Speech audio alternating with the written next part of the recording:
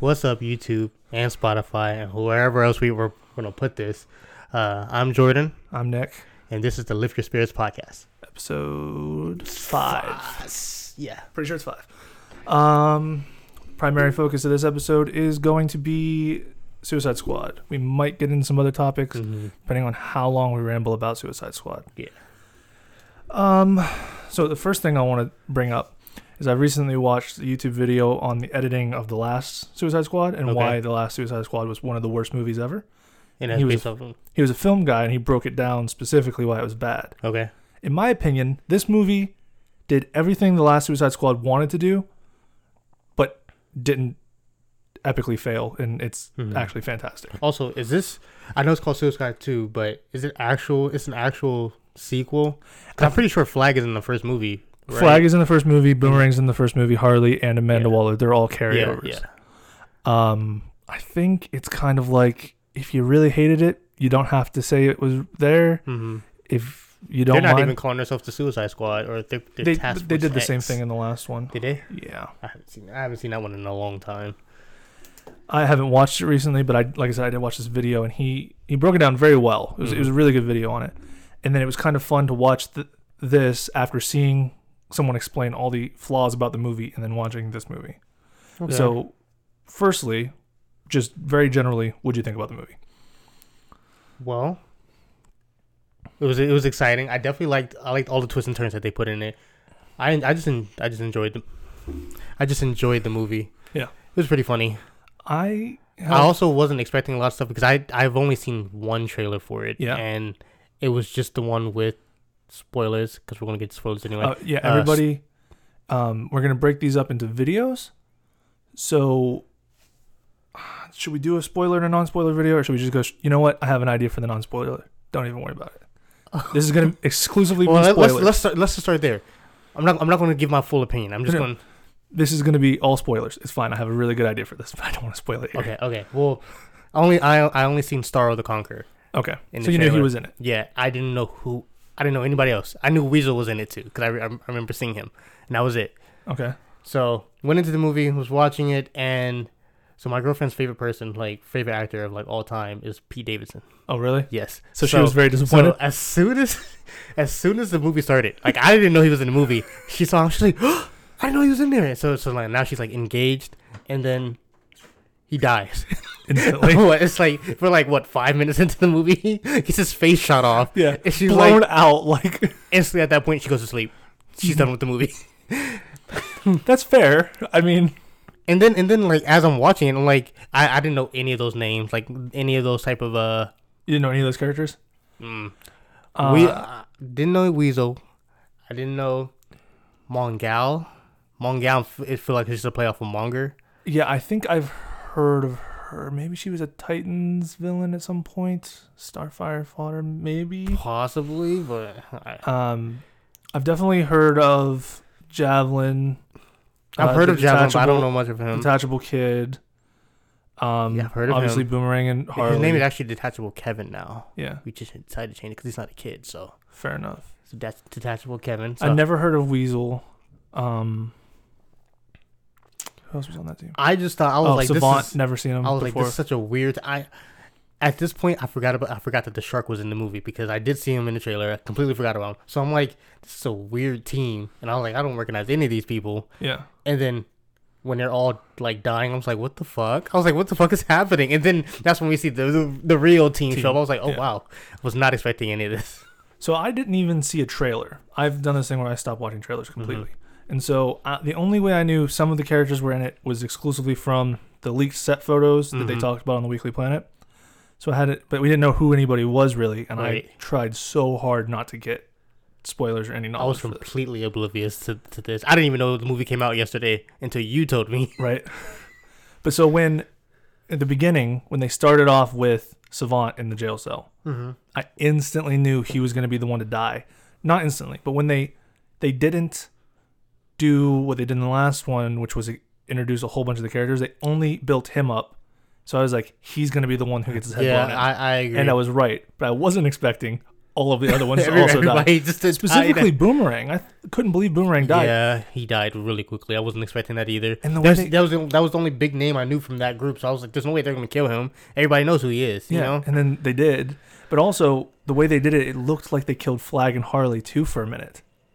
No, I knew Harley wasn't dying. Well, I was It's Harley. they didn't show it as gruesomely, so I was like, she's probably okay. But for a second, I was like, did they just do all of these people like a fucking savage? I knew there was. As soon as I saw Harley on the screen, I was like, they're not gonna kill her off. There's no way.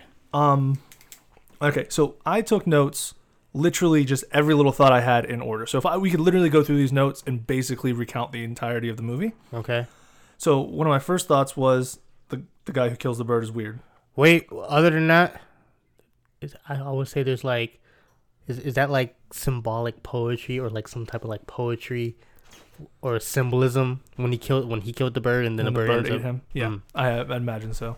I think there's other. I'm not trying to think that deep into it, but I know that definitely meant something. Yeah, I mean there might be something more to it too, because later on in the movie they kill all those birds. Mm-hmm. It's a theme, it's a motif or whatever. Yeah. I don't know what it is though. Yeah, we'd have to do more looking into it. One of this the first. Is where we need Molly. Yeah, she didn't watch the movie. One of the first major differences I noticed between this one and the last one, other than the editing, infinitely better. I mean, it's not jumping around. It flows better. Whatever. The music, much better in this movie. The last movie had the poppiest, most radio hit, most on the nose. Now that I think about it, I remember that. They talk about it in that video I watched where they literally are like, there's a helicopter in the sky, House of the Rising Sun. Or like, Jail in Louisiana, House of the Rising. Like every song was like, how on the nose could we be with it?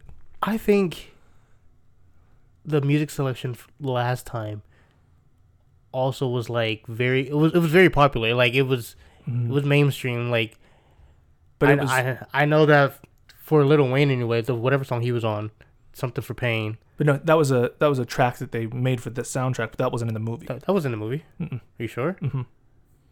Okay, never mind. Never mind. Maybe it was. I feel like it was. I feel like it was. But that's not the point. But go ahead. Specifically, what I was talking about is like the established big radio hit songs. Yeah. That they put.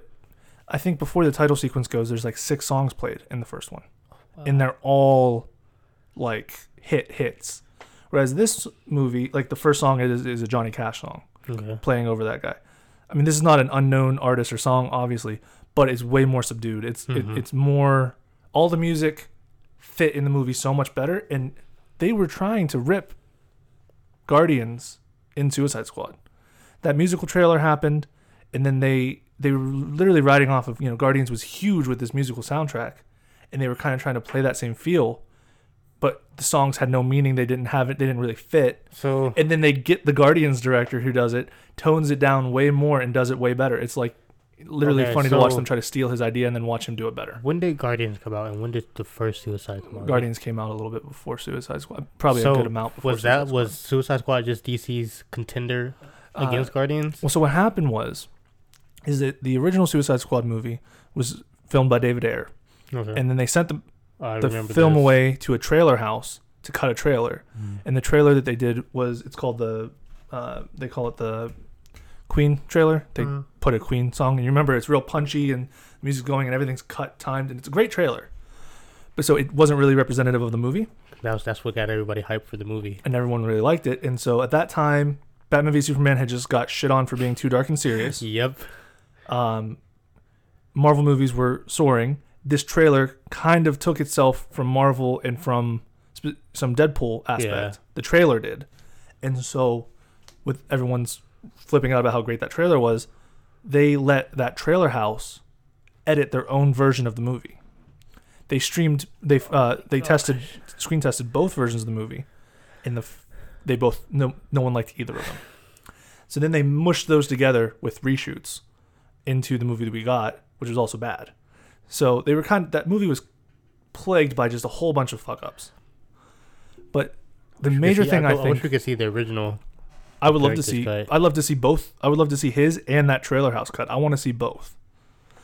But I think the major point here is that I should have lost my point. The real difference between these two movies is that David Ayer was not as established as James Gunn.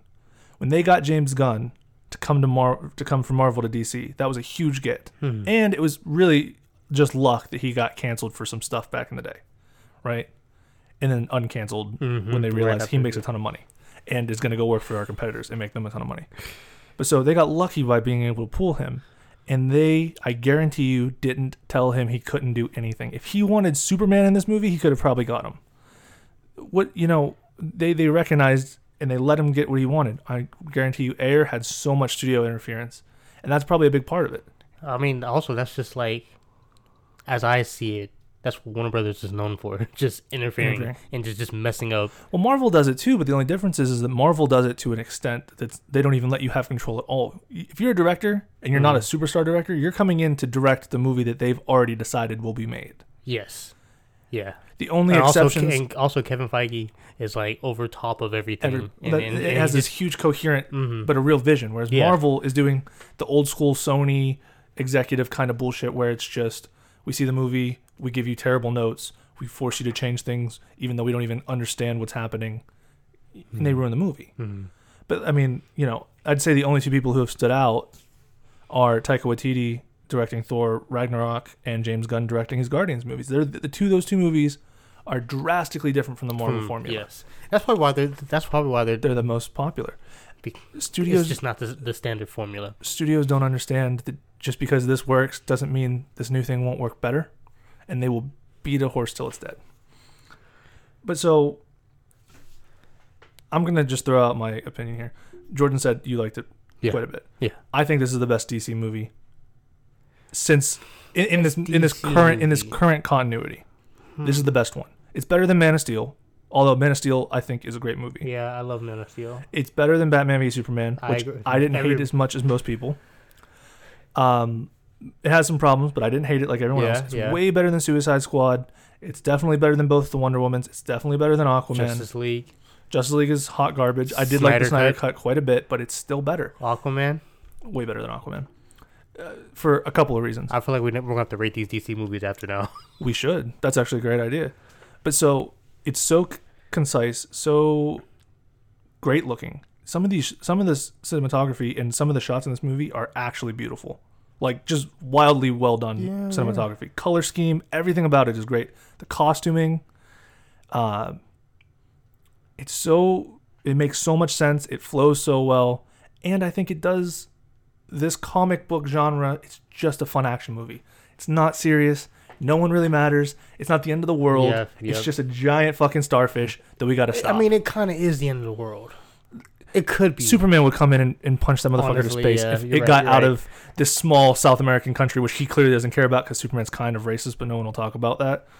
Superman's not racist. See Superman show up somewhere where everybody isn't white. Never happens. They had to make a Chinese Superman because Superman's... They made a Chinese? Yeah. What's his name? It's something really close to Clark Kent. Okay. He's subconsciously racist.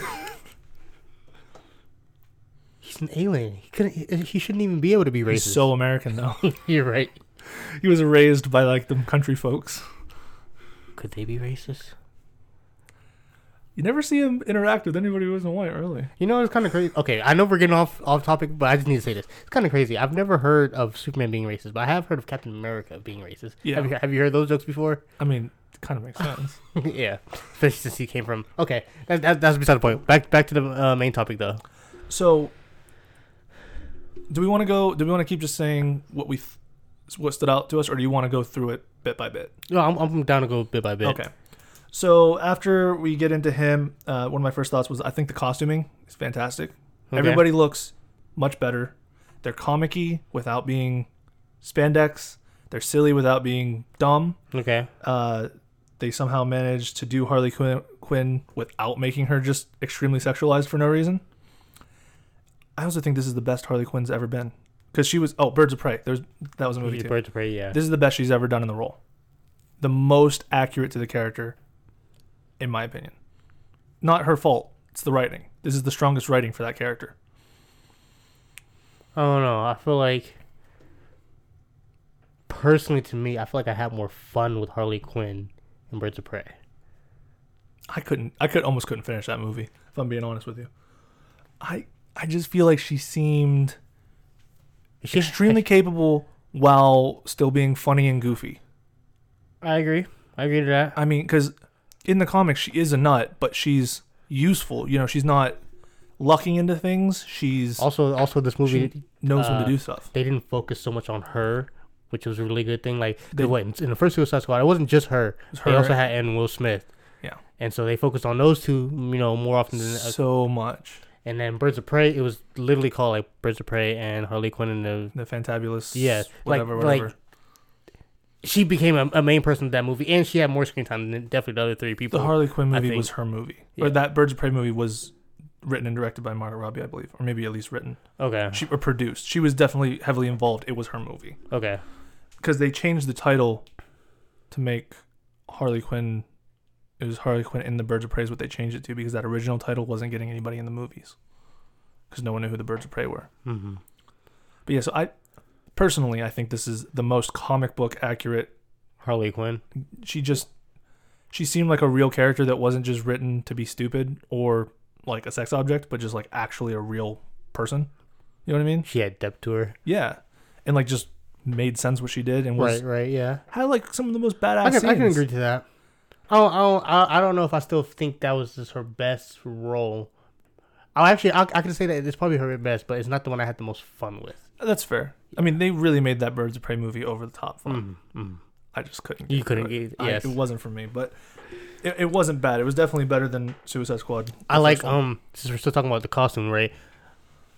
Don't really know who Bloodsport is. Don't really care. That's fantastic costume. Love this costume. It reminded me. Have you ever played Halo? Yeah. Have you played Halo Reach? Maybe.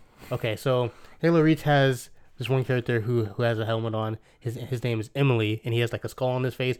Bloodsport looks just like him, but just without the skull, and that was like the bottom my half favorite. Was a skull mask. No, mask. Like there's a spray painted skull on top of it on the visor. The top of his thing was a visor, but his mouth bit was a skull mask. There was at one point where I think it was right before he took it off, it just looked like it was just covering up his face, and you could just see his beard. Yeah, but it was. But it was like whatever the baseline of the helmet was. It was a skull. It was the mouth of a skull is what it was. There's some up close shots you can see it. Okay. Definitely loved his outfit the most. Best, I think, a great character too. I liked him way better than I liked Deadshot in the last movie. I thought he was funny while still being serious, interesting. I like his backstory with his daughter. I like how he just screamed "fuck you" at his daughter for 10 minutes. That part was the best. Like as soon as she came in there, I was like, "Oh, it's gonna be this sappy. I love my daughter." And it was the exact opposite. That was one twist that I really liked about the movie. Okay, so I wrote down.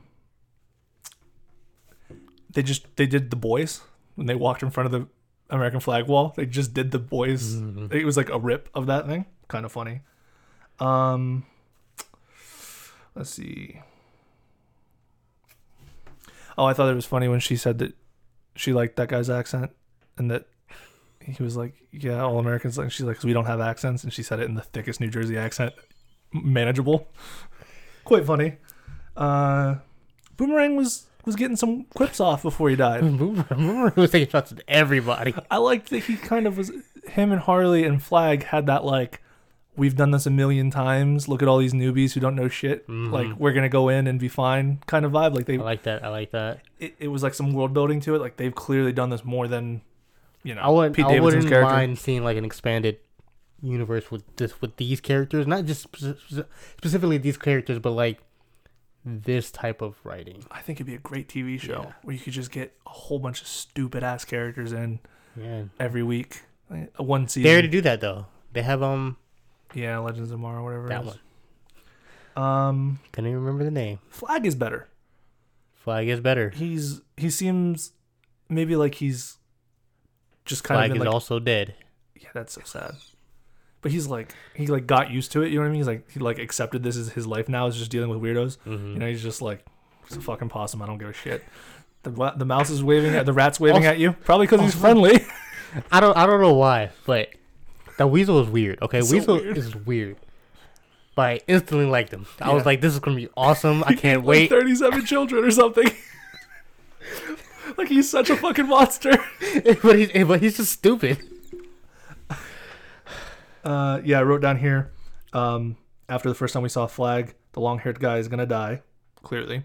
Then Weasel drowns, which was funny. Weasel drowned. I was like, "There's no way he's dead." And then what? Savon. That's how you pronounce his name. Saves him. He saves him, but didn't even like try to like make sure he was breathing. It's a fucking weasel. It's lucky that I know. I thought about that too, but also he like just brought him onto the land, and he was like, "He's dead. He's dead." And the fact that Weasel couldn't swim, I thought that was funny. I just thought that was really funny. Wait, and then also the fact that he goes, "Did anybody check if Weasel can swim?" And everyone's just everybody just sitting there. The fucking goons in that office in the control center, they're all dumbasses. I love it. They're taking bets on who's going to die first. It seems so realistic. That was awesome. So I wrote, Blackguard got his face punched in, Pete Davidson. Boomerang's actually throwing boomerangs and doing his thing instead of just stabbing people with them. Did you see when he was dead, he had it, he caught it? Yeah. That was cool. So they really fixed him just in time to kill him. I'm gonna let you go down the list. Arm coming off guy. I was just gonna talk about him. Such a fucking lame guy. I liked the way his arms came off. Okay, because it looked like it was a toy that you would break apart. You saw the bone. And I thought it was so stupid.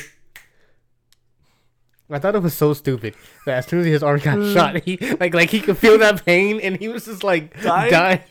Well, I liked that when they came off, they had no force, they had no speed. He was just like plopping people out. He was like the weakest wrist slap ever.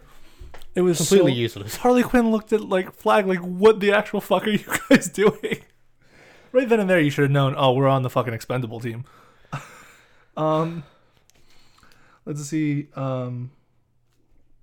When Mongo jumped onto a helicopter, I thought this was like, okay, this is about to be really cool, and then I realized that she had no control over what she was doing, and I was like, this is just dangling. Okay, so then at that point we get into everyone dies, which was a pretty good shock for me. Like I said, I didn't know the exact cast of the team, so I didn't know that there was other characters that didn't pop up yet. I kept away from that, so I was honestly gotten by the fact that everyone died. Same. And I really enjoyed that. I think not watching trailers is such a benefit. Definitely. Also, it lives to the name now as being a Suicide Squad. The whole fucking team, because basically. in the first one, somebody died at the very beginning. Slipknot, the guy who didn't climb anything, the guy who didn't get an intro like everybody else, died instantly. And then you had Diablo. He sacrificed himself at the end. And that was it. And it's still, I don't think Suicide Squad was that bad. But then again, I haven't seen the movie in like 5 years. We should watch it one of these days, and I'll point out to you everything that's bad about it. Jumping ahead a little bit, we're not going to go too far into it. I think another major thing that this movie did so much better than the last one didn't is the mission makes sense for these people. Yes. The last one, the reason they got them together was to fight Superman, and none of those people on that team could fight Superman. And then they didn't do anything close to fighting a Superman. Superman wasn't even. This mission seems completely in their wheelhouse. It makes sense for them to do it, to use them instead of other people. If you're going into another country, you don't want to be involved. It just seemed better. Mm-hmm. But before we get into that, let's keep going. Okay. Actually, no, I gotta say this because I'm gonna forget to say it later. So when we learn of Starro, when they're watching a little film, and whoever it was just like describing the film, I was like, this is literally just like exposition, like straight up just exposition. Him literally explaining what they're doing, and I'm like, you guys have been working here for a while now. Like you would think, right? And he was explaining it to. He was explaining it to the Suicide Squad. No, the Suicide Squad wasn't there yet. Oh, he was explaining it to the general. So that was all kept secret from the general. Okay. So that was because remember he took over from the family beforehand who knew all about it. Okay. And so he didn't know any of that information. So this was him first learning about it. I do see what you mean. It was exposition, but it wasn't pointless. Like it made sense that he learned it. When I was watching it initially, I was like, they're literally just explaining this to us. Yeah, but through him, he wouldn't have known. Now. Yeah. Okay. So it was like their first time even meeting the Thinker. Yeah. Okay. So once again, I have written down just the introduction to the characters, the opening scene, the music, everything, and the filming. It all looks better. I just keep kept having these thoughts that it's just color. You know, it was dark, but it was still bright. You know, everything just looked wonderful. 3 days earlier, flashback. So now we're back to when they flash back before he agrees to do it. Scraping gum. Pete Davidson comes out with toilet paper on his foot, and then he just throws it down. Here you go, bud. So yeah.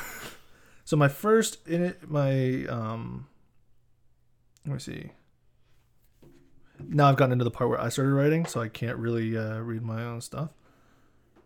Okay, so Waller threatening to kill his kid was some dark ass shit. Yes. And that was actually savage. And then from there on, we get an intro to the rest of the team. So I really liked the joke with Peacemaker having the exact same backstory as Bloodsport. That was funny. I also liked... wasn't expecting to see John Cena in this movie. Oh, no? Was not. I knew he was in it. I knew Pete Davidson was in it. I saw John Cena and I was like, that's the guy from Fast and Furious.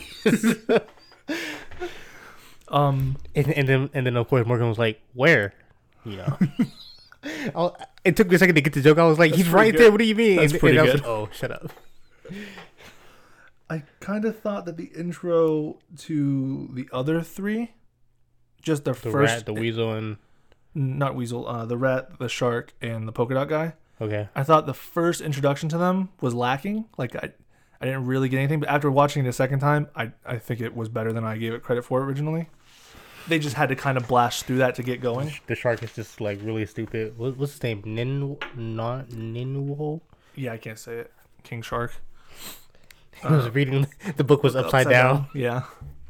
Calendar Man cameo. Calendar Man cameo. Wait, when they pick up Polka Dot Man, I was just about to say that is he the one that was making fun of Polka Dot? Yeah. Okay. You can tell it because he has the writing on his forehead. You don't know who Calendar Man is? No, I know who Calendar Man is. I just didn't catch it. No, I didn't catch it. He had tattoos around his forehead. Once again, I think the mission was very solid and very in their wheelhouse. Let me see. We get to see Weasel again in that scene. Yep, he's licking the window. It's weird. The words when they have writing on the screen instead of doing it lame and just putting put text it into the and that was cool. I like that. They're really creative with it. Yeah, I thought that was really nice.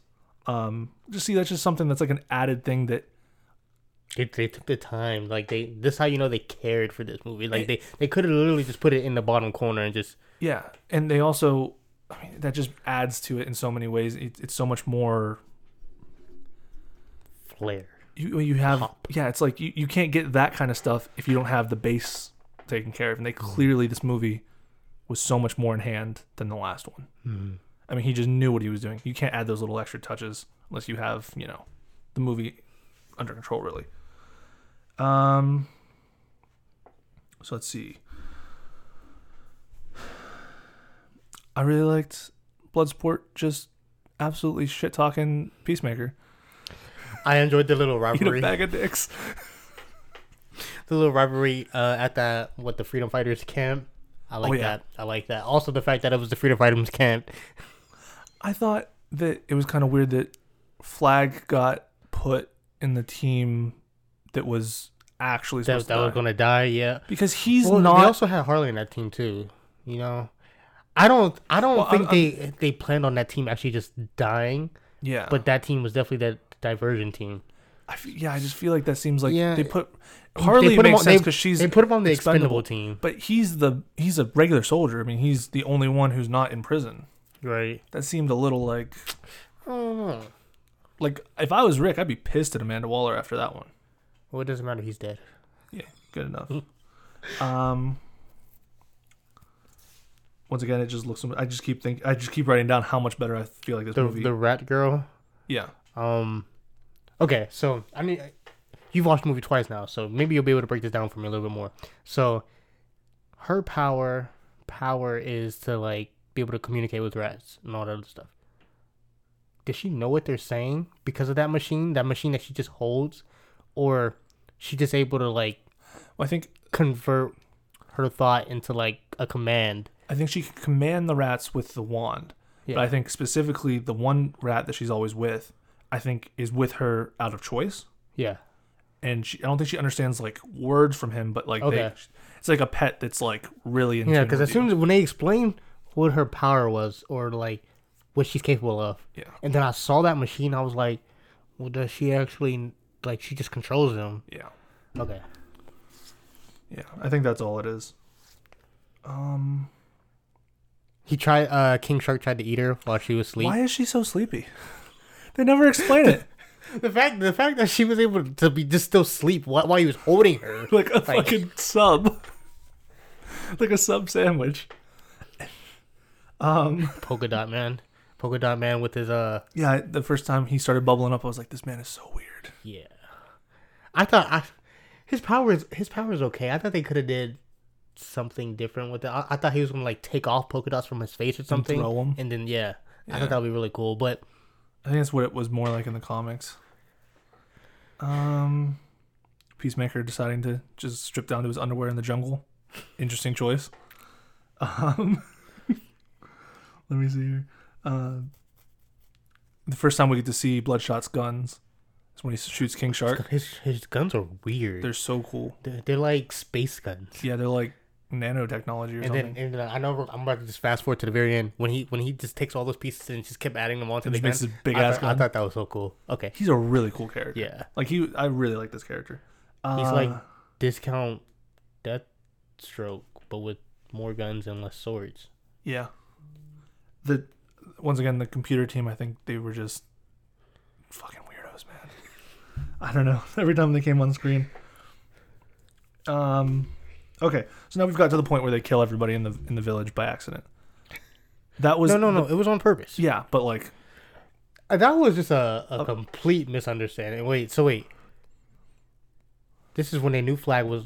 This is when the village. Wallace was telling them Flag got captured. and she told them kill everybody without question. Yes, specifically. So it yeah, she wasn't did their say that. fault.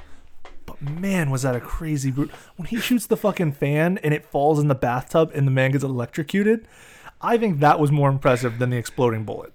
Because what'd you do? You could have just shot him with a regular bullet in the head. Yeah. It was a cool bullet, I'll give you that. But the trick shot of killing somebody with a fan?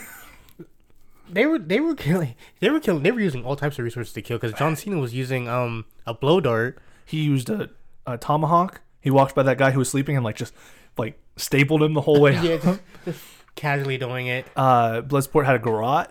They had the fucking, like you said, the slingshot. Mm-hmm. He used the pistol, flamethrower. I mean, they were doing. They went all out on that. Yeah.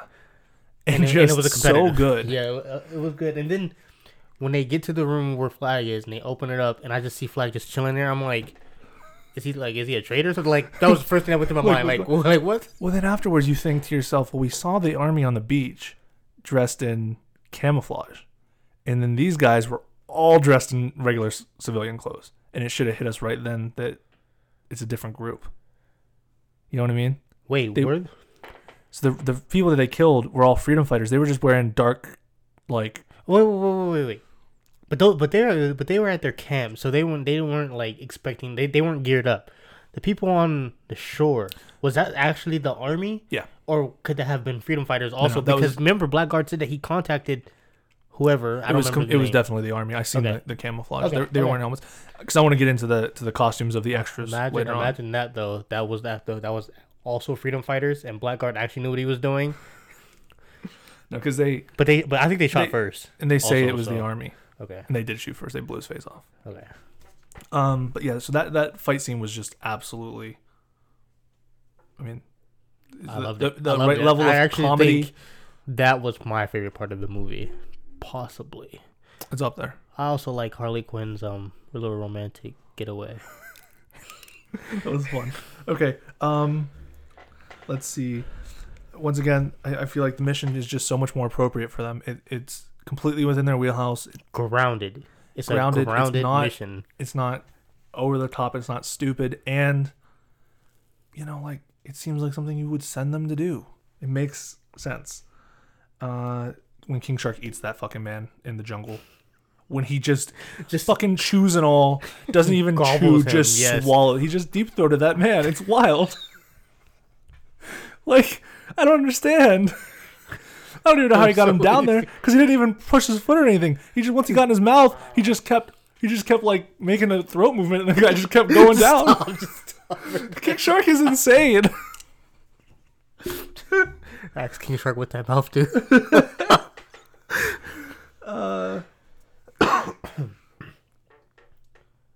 Let's see. Did Polka Dot Man actually do anything in that scene? He threw polka dots at one of the watchtowers, and it fell down. Yeah, I was about That's to say, the first time we see him do attacking it. like a tree or something, but yeah, it was a watchtower. That's the first time we see him do anything. The Thinker's wearing a tracksuit. He clearly has a Scottish accent, but it looks like they want him to be a Russian. So then we finally get, it is confirmed, Starro. This is the first time we get to see Starro but at this point of the movie. And then Harley just gets to go on a nice little, get dressed up, go on a date. You know. Yeah. I thought it was kind of funny. Like, they filmed it differently. It was a lot more, like, dreamy looking and, like, warm. And she was enjoying all of it. And yeah, she like, really liked the guy. And then she ended up killing him. Just no remorse either. Dude, that was so great. It literally, I wasn't expecting, like, when it happened, I was like, what the fuck just happened? And then, like, you look, like, surprised the shit out of me. Didn't see it coming at all. Mm-hmm. Wonderful. One thing I dislike about, I'll say movies in general, is whenever the bad guys have an opportunity to take out one of the good guys, they just don't do it. Like, so when Harley Quinn was captured and she was being interrogated and they just left, I was like, what are you doing? You could have just killed her right here. I don't think they were trying to get any more information out of her at that point. I think they just like gave up on it and they just was holding her captive. Well, she passed out and he said, wake me up when she wakes, or come get me when she wakes up, and we'll continue. But I do see what you mean. Yeah. That was it. Yeah. I just love the idea. He was like, let's get married, like, out of nowhere. Out of nowhere, yes. It was quick. The Jotunheim. But it was also like a political marriage as well. Yeah. There's such a weird political marriage to, like, an actual psychopath. That Jotunheim is made by Nazis. Yeah. So here's the thing that I didn't realize until the second movie. So when I watch movies like these, I always like to look at the costumes. I like to look at the weapons. I love to try to figure out what guns people are using, and if the guns that they're using actually have any, like, if they matter any, or do they just pick random guns? Okay. Right. And so, in my opinion, this movie did. And so the first time I watched it, I thought, they picked random guns, or they actually had meaning. Okay. And so the first time I watched it, I thought, why would you be using M16s? You're the South American country, assuming, I don't think they were a communist country, but it's a dictatorship. So it could have been, they're definitely in a dictator, or definitely in a communist type area. South America has a few communist countries. It really reminded me of Cuba is what it felt like. Obviously it wasn't. And I would think you would be using AK-47s, pretty much the staple of communist regimes. Okay. The freedom fighters used AK-47s, but all of the soldiers used M16s, the original versions, the triangle, the Vietnam first gen M16s, except for one soldier I saw had a FAL, which is really weird for him to have a separate gun. I don't know why he did it. I kind of think I know why. But so it doesn't make sense for that world and that place. M16s are expensive. You know, a lot of South American countries have this, like, the cheap version of an M4. You know how there was the iPhone and then there was the iPhone Color? Yeah. A lot of them have the iPhone Color of M4s, which is the shittier version. But so after the second viewing, and you see that at the beginning of the briefing, Waller says they weren't friends, but they weren't antagonistic to us. But then you find out we actually were funding illegal research through them. It was like a call out to. Wow, that's really thought out then. Yeah, they were funded by the Americans. They probably got those guns from the U.S. It was secretly. like I can't think of the word right now. Never mind.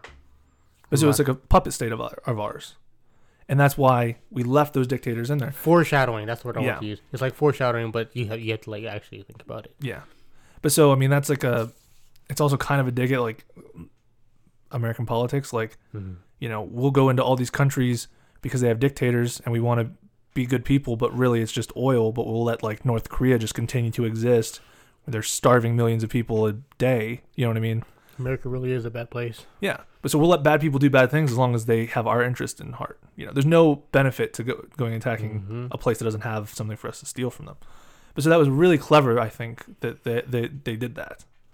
I'm also about 90% sure all of the stuff was airsoft gear. Those guns didn't have any movement when they pulled triggers or anything. So I'm thinking they were just regular electric airsoft guns. Or it could have been just like how they do in other movies where they're shooting empty guns and they just CGI in the fire. Yeah, well, no, but there was no moving part. So if you use a real gun, they do blanks and it'll function and move like a real gun. But you wouldn't give that many people blanks, real guns, because that'd be dangerous. Yeah. So what you'd probably end up doing is give them prop guns, which would be rubber, right? Mm-hmm. But those are really for in the background. I was looking up. There's a lot of close range shots. You did a lot of looking up on this, but you didn't want to learn about the bird meaning. Yeah, fair enough. And I could tell they were real. I could tell they were actual metal. The parts were there, so I'm thinking they were airsoft guns, as well as the camouflage and the chest rigs and stuff they were using. And do you remember there was guards dressed in all black? Yeah. The helmets, the goggles, and the face mask, that was all airsoft stuff. Confirmed. I've seen it on Amazon. The helmets, the camouflage helmet, the green helmets they were wearing, Justin has that helmet. He bought for airsoft. It's like $12. So I just thought that was kind of interesting. They used airsoft stuff. All the other props, all the actual heroes or villain costumes were extremely well done. But when you have to buy like 1,000 guys' costumes, probably going with cheap stuff like that. But yeah, so I just thought that was so interesting, the history of the Nazis, and then we took over, and then the Americans. Right there is when that's when the Americans got involved. Yeah. You know what I mean? Like, it so clearly all makes sense and works together.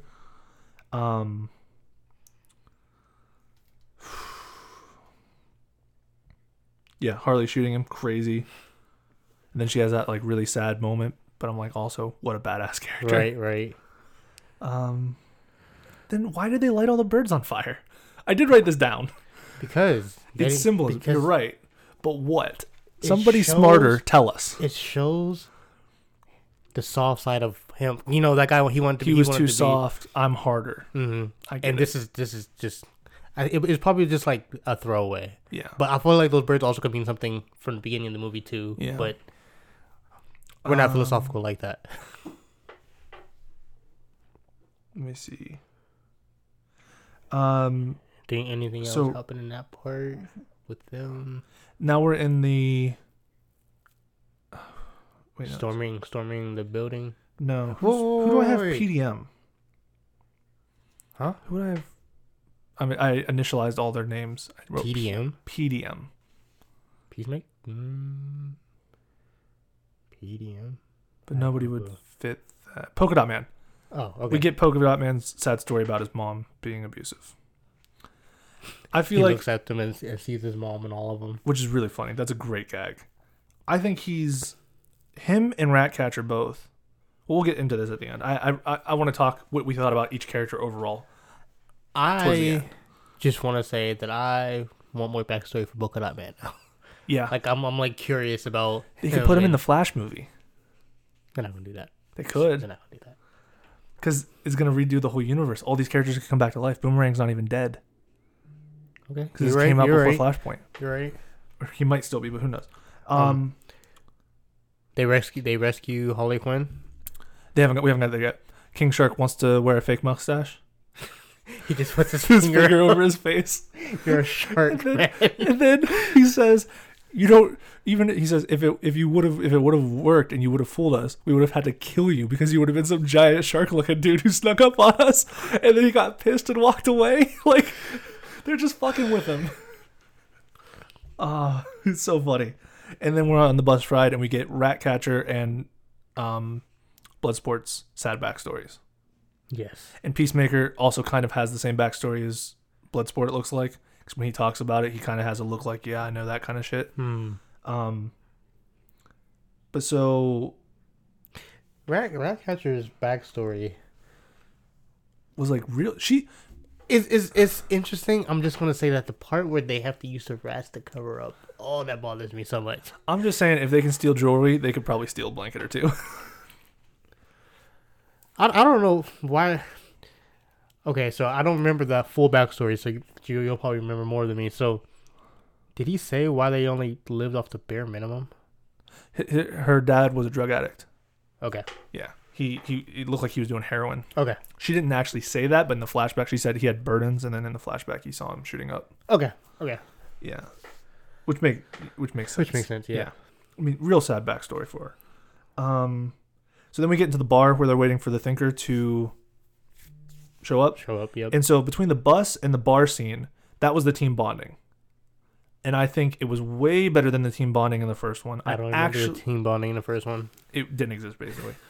I actually think that it makes sense that these characters start to like each other. He sees his daughter in her. Yeah. Peacemaker and him kind of have like a... They have a rivalry. But like a, not like I hate you, but more like a, I enjoy having somebody to like bounce off of, and they probably can see eye to eye with their backstory. Then they just make fun of Shark. King Shark's kind of dumb. Everybody kind of feels bad for Polka Dot Man. He's the weirdest fuck to ever exist. You know, so like they have a the weirdest fuck to ever exist. Everything about him's weird. So they have and then Harley, I mean, she is nice at times, you know what I mean? Mm-hmm. So it's like a real cohesive team, I feel like. Rick Flag and Bloodsport know each other. Peacemaker looks up to Rick Flag. You know, he even talks about him being a hero later in the movie. Yep. So I mean, it had a real reason for them to be more than just we're people working together. Right. And I enjoyed it. I thought it was quality. A connection between all of them. Yeah. They forgot to get the rat a drink. That's kind of funny. Peacemaker speaks up for it. Yeah. So then we get to the bit where they escape out the back. The three guys turn themselves in so the rest can escape with the Thinker. Mm-hmm. And she makes a rat jump into that man's mouth and kill him. Yep. That was savage as fuck. Like, that came out of nowhere. She was nice up until that point. Like, she was just making rats, like, creep people out, and then she was like, actual death right now. Wait, don't forget she had all those rats kill that one guy early on. Which guy? When they were in the Freedom Fighters, like, camp. Oh, yeah, she had him go over him. She had like 50 rats just attack that dude. Yeah, that's true. Let's see. The one-shot kill moment where they all fucking... Oh, yep. I love that. That was so great. And the music and the lighting in that scene, too. Like, they were playing music over the radio, but it was, like, the weirdest music to be playing over the radio. And it was just... And then the truck weaving... It was all cool. It was well-done action. It was just campy enough to be fun. What? The more we talk about this, the more it's just like, this is a very good movie. It's so good. I honestly, watching it a second time really made me... I like to do this where I like to watch movies twice, really close together when they first come out if I can, because you forget a lot of stuff in the first really watch. Quickly, yeah, because you're just excited to see it and everything's coming. But then when you watch it the second time, you have that base knowledge and then you really absorb a lot of it. Mm-hmm. I kind of thought when they were wearing the regular clothes, I thought that they were all kind of dressed funny. Like it was just an interesting way for them to be. I thought it was a fun gag, I guess. Okay. You know, I can't remember. Bloodsport's wearing like a beret and a sports jacket over a wife beater, and Patriot or Peacemaker's wearing like the tightest white polo and shortest short shorts. Like he looks like the preppiest boy in school, but like the biggest man dressed like that. It was just funny.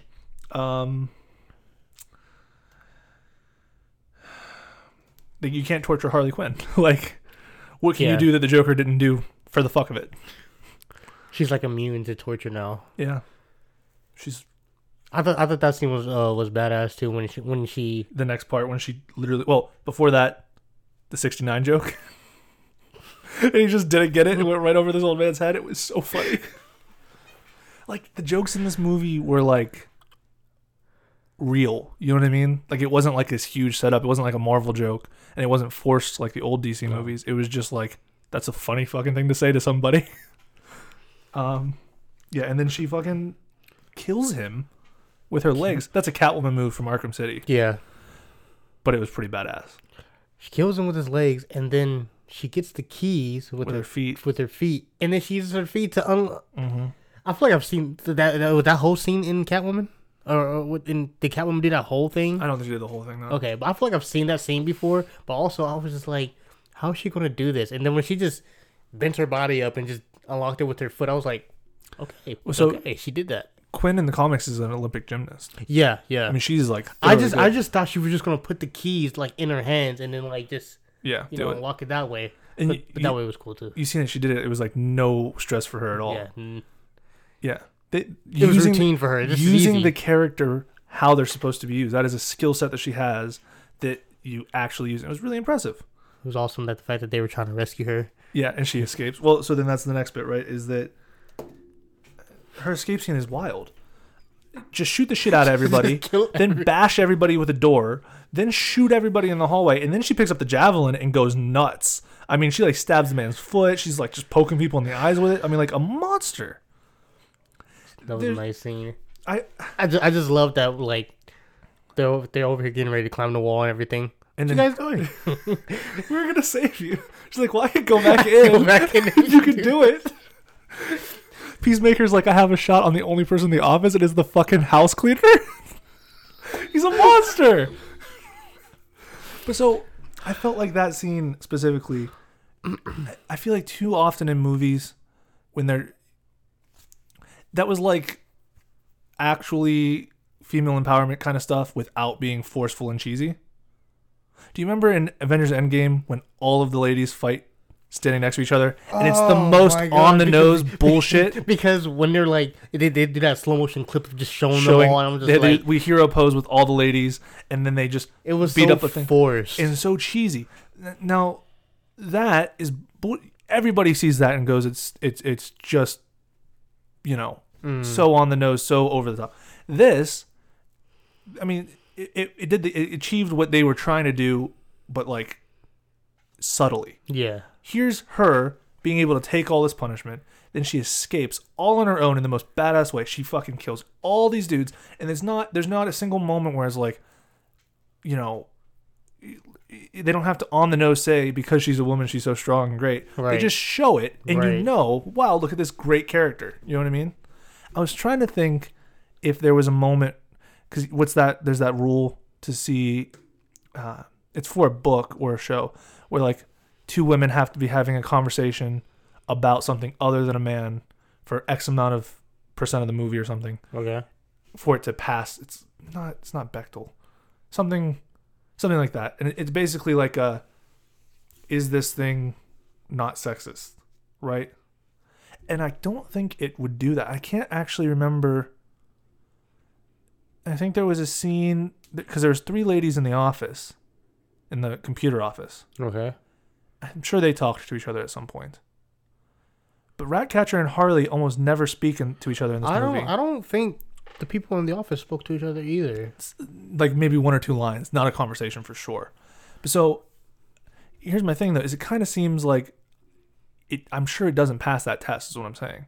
But I also think that test is a little bullshit because you can't tell me you had Amanda Waller as her character. I mean, that is... If you want a good female role, try to find another role like that for a lady to play. You know what I mean? It's non-existent. Maybe there's extra criteria to the rule. Where there must be. Where if they're not like, but Ratcatcher doesn't have any of that romantic aspect. She's just a character, happens to be a woman. You know what I mean? Mm-hmm. And then Harley has her whole. She's probably the biggest character after it'd be her or Bloodsport would be the 2 main characters, and I think she'd probably overshadow him. He was with the team all the time. She had her own away. Yeah. But they're both like protagonists in their own. Yeah. But I mean, like, I don't think you could look at this movie and say in any way that it, without being a maniac, that it didn't really, I don't know. I feel in pretty diverse cast. You know what I mean? I thought it was. I just thought covering all the bases. This man did a great job of making a movie without making a movie that checks all the boxes that the really, really woke people want you to check without making it feel like he just did it for the sake of doing that. You know what I mean? It's a solid movie. It's a good movie. I liked it so much. I really did. I liked it so much. I'm probably gonna watch it again this week. So at this point, I've come to the conclusion, and I will talk about this more in depth at the end. King Shark could not be on this team, and this mission would have not changed. He is useless. No, remember he did that one thing with Starro and tried to bite him. And did nothing. Nom nom. And then got thrown away. Got thrown. And that was it.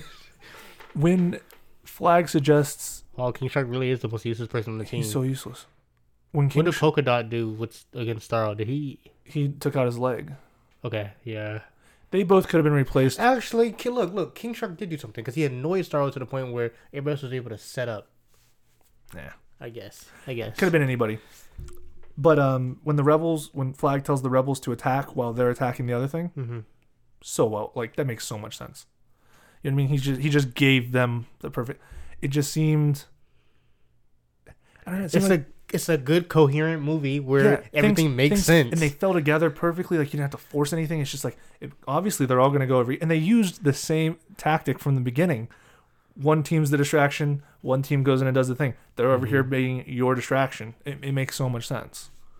But like, that's another thing I liked about Flag is like, obviously he's here doing these missions for the people, but he has he'll just throw out and help some people like that without, that's not a part of his mission. Those star experiments were fucked. The dude, they're just peeling the thing off of his face and putting it back on, and he's just like writhing in pain. Like also, that one did dude. you see? Okay, this one they didn't peel off the face, but you just saw the imprint of the star. That person's just dead. Yeah. So I just assumed that it probably also depends on how long it's been on their face, but I think it's instant. I think it just starts eating the skin. So with that thought, then Peacemaker wasn't wrong. What? Where Peacemaker wanted, because they wanted to save all those people. Yeah. Wait, maybe I'm about to get something mixed up now. Which people were they trying to save? The people in the city itself, or the people that was already under stars? I think at first they might even wanted to save the Star people without knowing the full extent, because the only people that were upstairs and saw that were, Flag, Ratcatcher, and Peacemaker. Yeah. And so he said it, but maybe they didn't fully grasp it, like they're dead because he said their corpses under those stars is what he said. Maybe it is Also, Starro's reaction to what's happened to him for the last 30 years was kill everybody. He's justified. Yeah, I mean, kill all the people that did it to you. Honestly, what I thought should have happened was he got his revenge, and just go back off to space. Yeah, he said he liked it so much. Yeah, he liked space anyway. Why would you attack civilians? He's a dickhead. Fuck Starro. So this is also when we get to the point where we've confirmed that the United States is behind all of this. Big surprise. China, the United States, or Russia is behind basically every massively shit thing that happens in small countries. Once again, I was talking about how the family was basically a puppet state of the United States and all that. Flag just deciding he's going to leak this stuff to the government. I just like his character. I think he's fun. He's lighthearted, but serious. He's a good guy. Like, he should just be his own character and not be with this shit team. Like, I like him so much. Way better than the last movie. Just completely fix this man's character. The little rat, he's just cute, man. Like, this is our new Stuart Little. Yeah. Just everything he does, you just see him. He's just a cute little rat, man. I just love either the waving or one of them. It's like, I'm not gonna shake that man's hand, and he was like, "Oh," and I looked at his hand. Get this man a drink. Get this mouse a drink.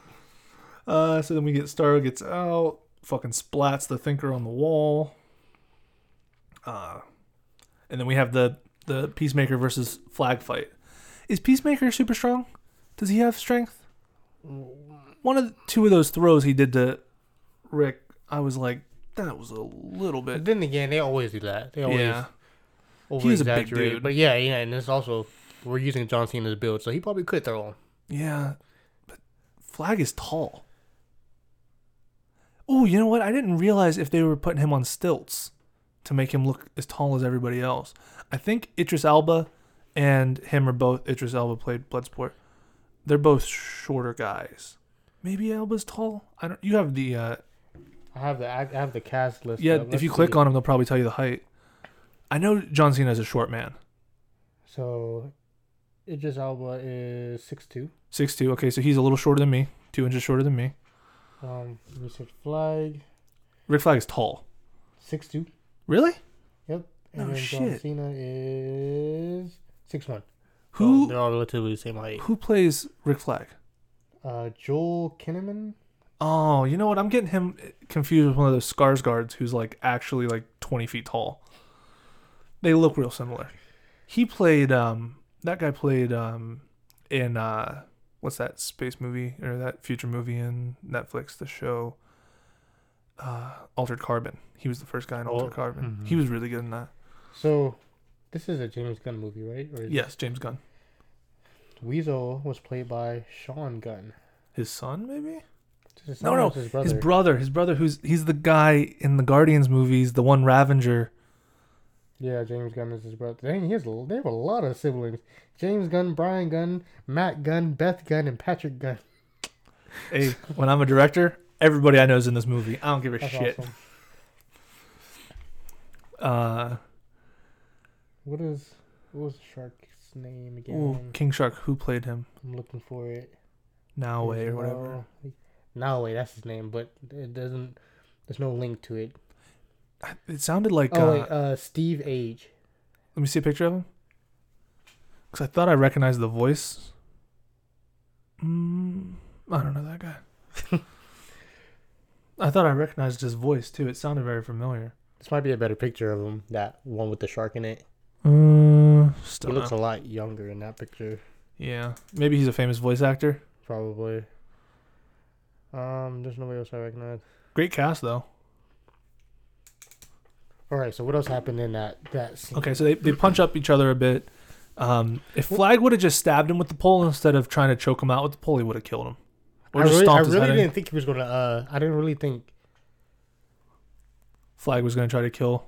Peacemaker was gonna try to kill him. Like I knew he was going to do it, but I didn't think like that. Like That was that blade, crazy. It even yeah. shows you the heart. the heart. Yes. Oh my god. It was a really I nice. was like, this is a movie. They're not gonna let Flag die. Well, And I they was like, oh had my to show you God. his heart be pierced so you could definitely know, hey, he's dying. Because you wouldn't believe it if you didn't see it. Then he's gonna kill Ratcatcher. Yeah, he's a fucking monster. Oh my god. He's like Homelander or the comedian from Watchmen. And actually, the new season of, I think Peacemaker might even have been who they based the comedian off of. And I think there's a new character coming up in the new season of The Boys, Soldier Boy, who's Soulja Boy. a similar. He's a similar. He's like their Captain America / but he's like a dickhead like that. Like, is this season 5? Season 3? What? No, we're way past 4? season 3. It'd be 4. Season 4, I think, is the one that was all about the girl, that the new girl that's like better than Homelander. The Nazi? There's only at most 3. Okay. So Flag dies is very sad.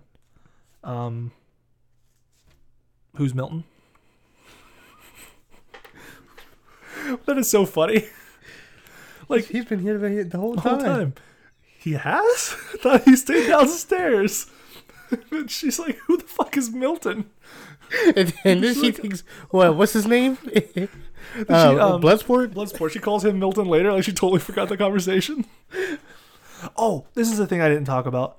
So in the hallway scene when she's killing all those people, and she's shooting the machine guns, and the flowers are falling behind her, right? And it's really cool looking. Yeah. And then when she finds the staff, it like lights up and like effects come out from behind it, and then she picks it up. And so I think, and so in the romantic scene, right, they filmed it differently. The lighting's different. There's like the movement is different. I think that Harley just sees the world that way. That's a part of her craziness. Because things change when it's from exclusively her point of view. Okay, so then... And here's my evidence to back it up. Okay. When she walks out of the door, she leaves the door open, and she's waiting for the taxi. you can see behind her into the door, and the flowers are still falling to the ground back there. Like, they kept them going. It wasn't just an effect for us. I could agree with that, but why wouldn't they use that towards the end when she's in the fucking eye? I think they did. You see how beautiful that shot was? It's like all crystalline and like it's like water. Yeah, it's but like she's just maybe like if a normal person would have seen it and it would have been disgusting.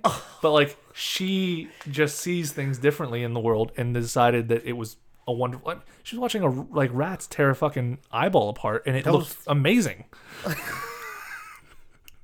You got a point. It wasn't as gruesome as like I'm just thinking about like, oh my gosh, they're in the eye, but I'm looking at it and it's like it's so pretty. Oh my gosh, they're in the eye. Like we watched King Shark rip a man in half and you saw his guts and stuff. Like they could have made that disgusting if they wanted to. It could have been slimy and sludgy, but it wasn't. It was like smooth and nice. I think she's just sees things in a crazy person way, which is kind of fun. They had a lot of fun with this movie. Oh, they did so many little extras.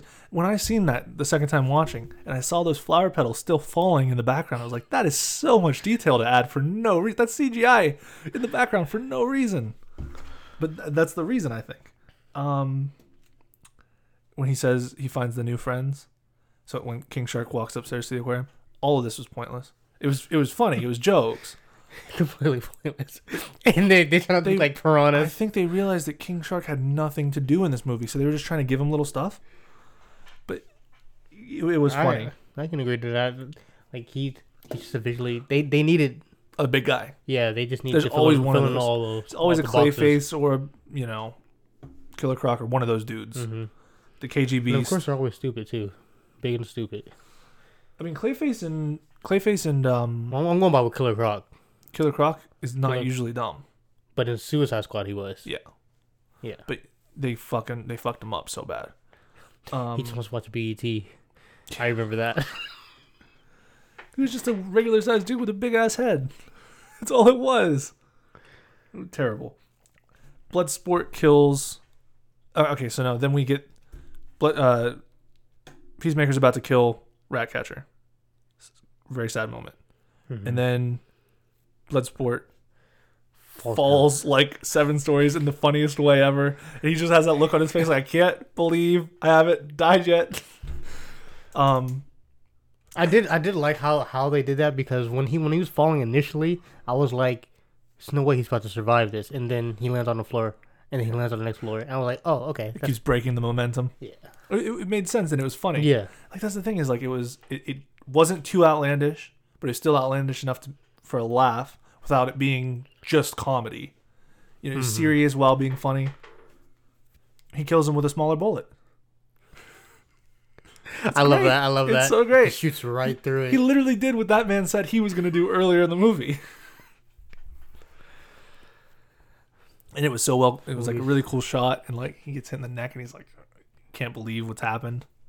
I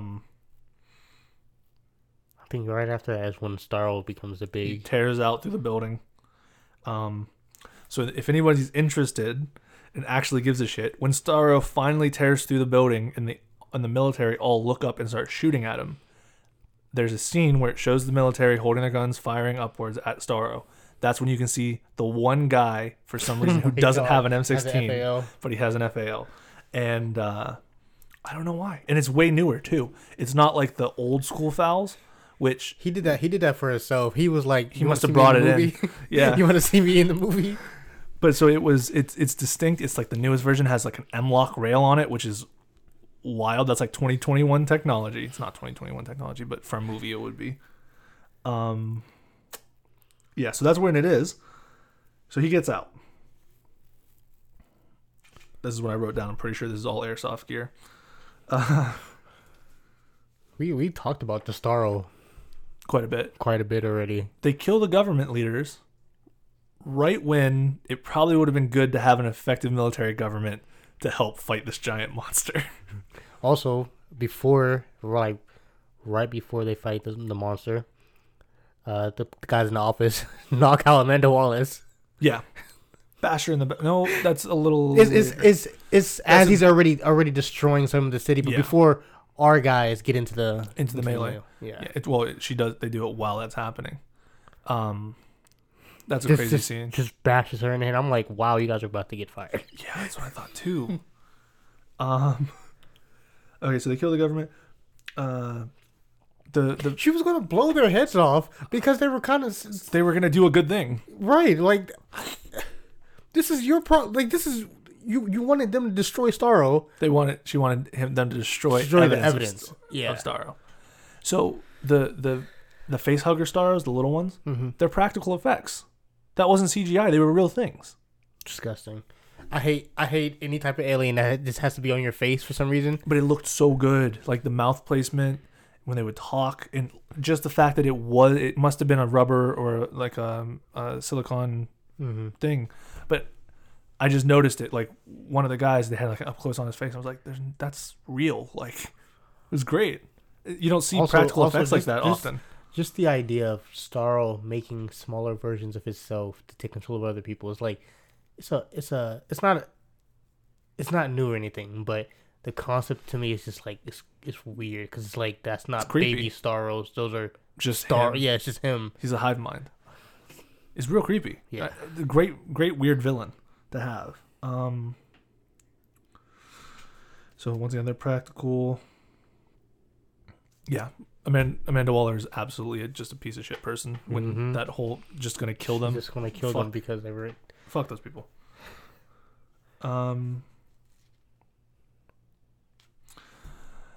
Fucking Polka Dot Man dies after realizing his hero potential. I mean, he does something great and then instantly dies. Imagine that's your mom. Just got it. Fuck your ankle.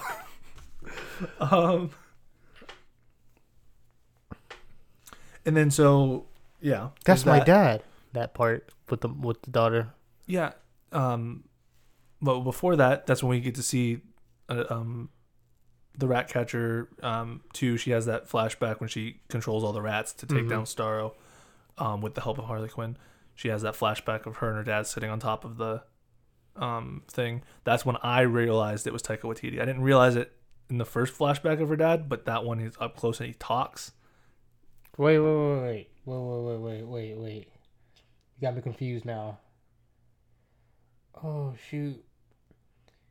I was thinking Taika Waititi was the general for a second. He's just in a flashback. He's the dad. Okay, of Ratcatcher. With the crazy hair.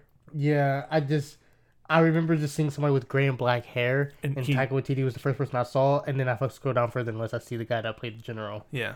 It's okay. He talks to her at the top of the thing. I guess she's supposed to be Portuguese. Maybe from Portugal. Which, I mean, obviously we're not going to get... Taika Waititi has the most New Zealand accent. He didn't try to change his voice at all for that. He just talked. Which, that's really how I knew it was him. I was like, oh, damn, it really is him. Kind of a crazy little... I don't know if he was confirmed to be in this movie, because once again, I didn't see anything about it that I didn't have to. That was a fun little inclusion for me. One of my favorite directors. They go free. He blackmails his way out. He pulls an Amanda Waller on Amanda Waller. Which was pretty great. I liked the end of the movie. I felt like... I mean, I guess Bloodsport's probably still a bad guy. I mean, he kills people for money. Yeah. Less bad than Peacemaker, by far. No, Peacemaker is a good guy. He liberates. He liberates people from life. But then, honestly, Ratcatcher and Polka Dot Man, I thought just weren't villains. I thought they just had a bad time of it.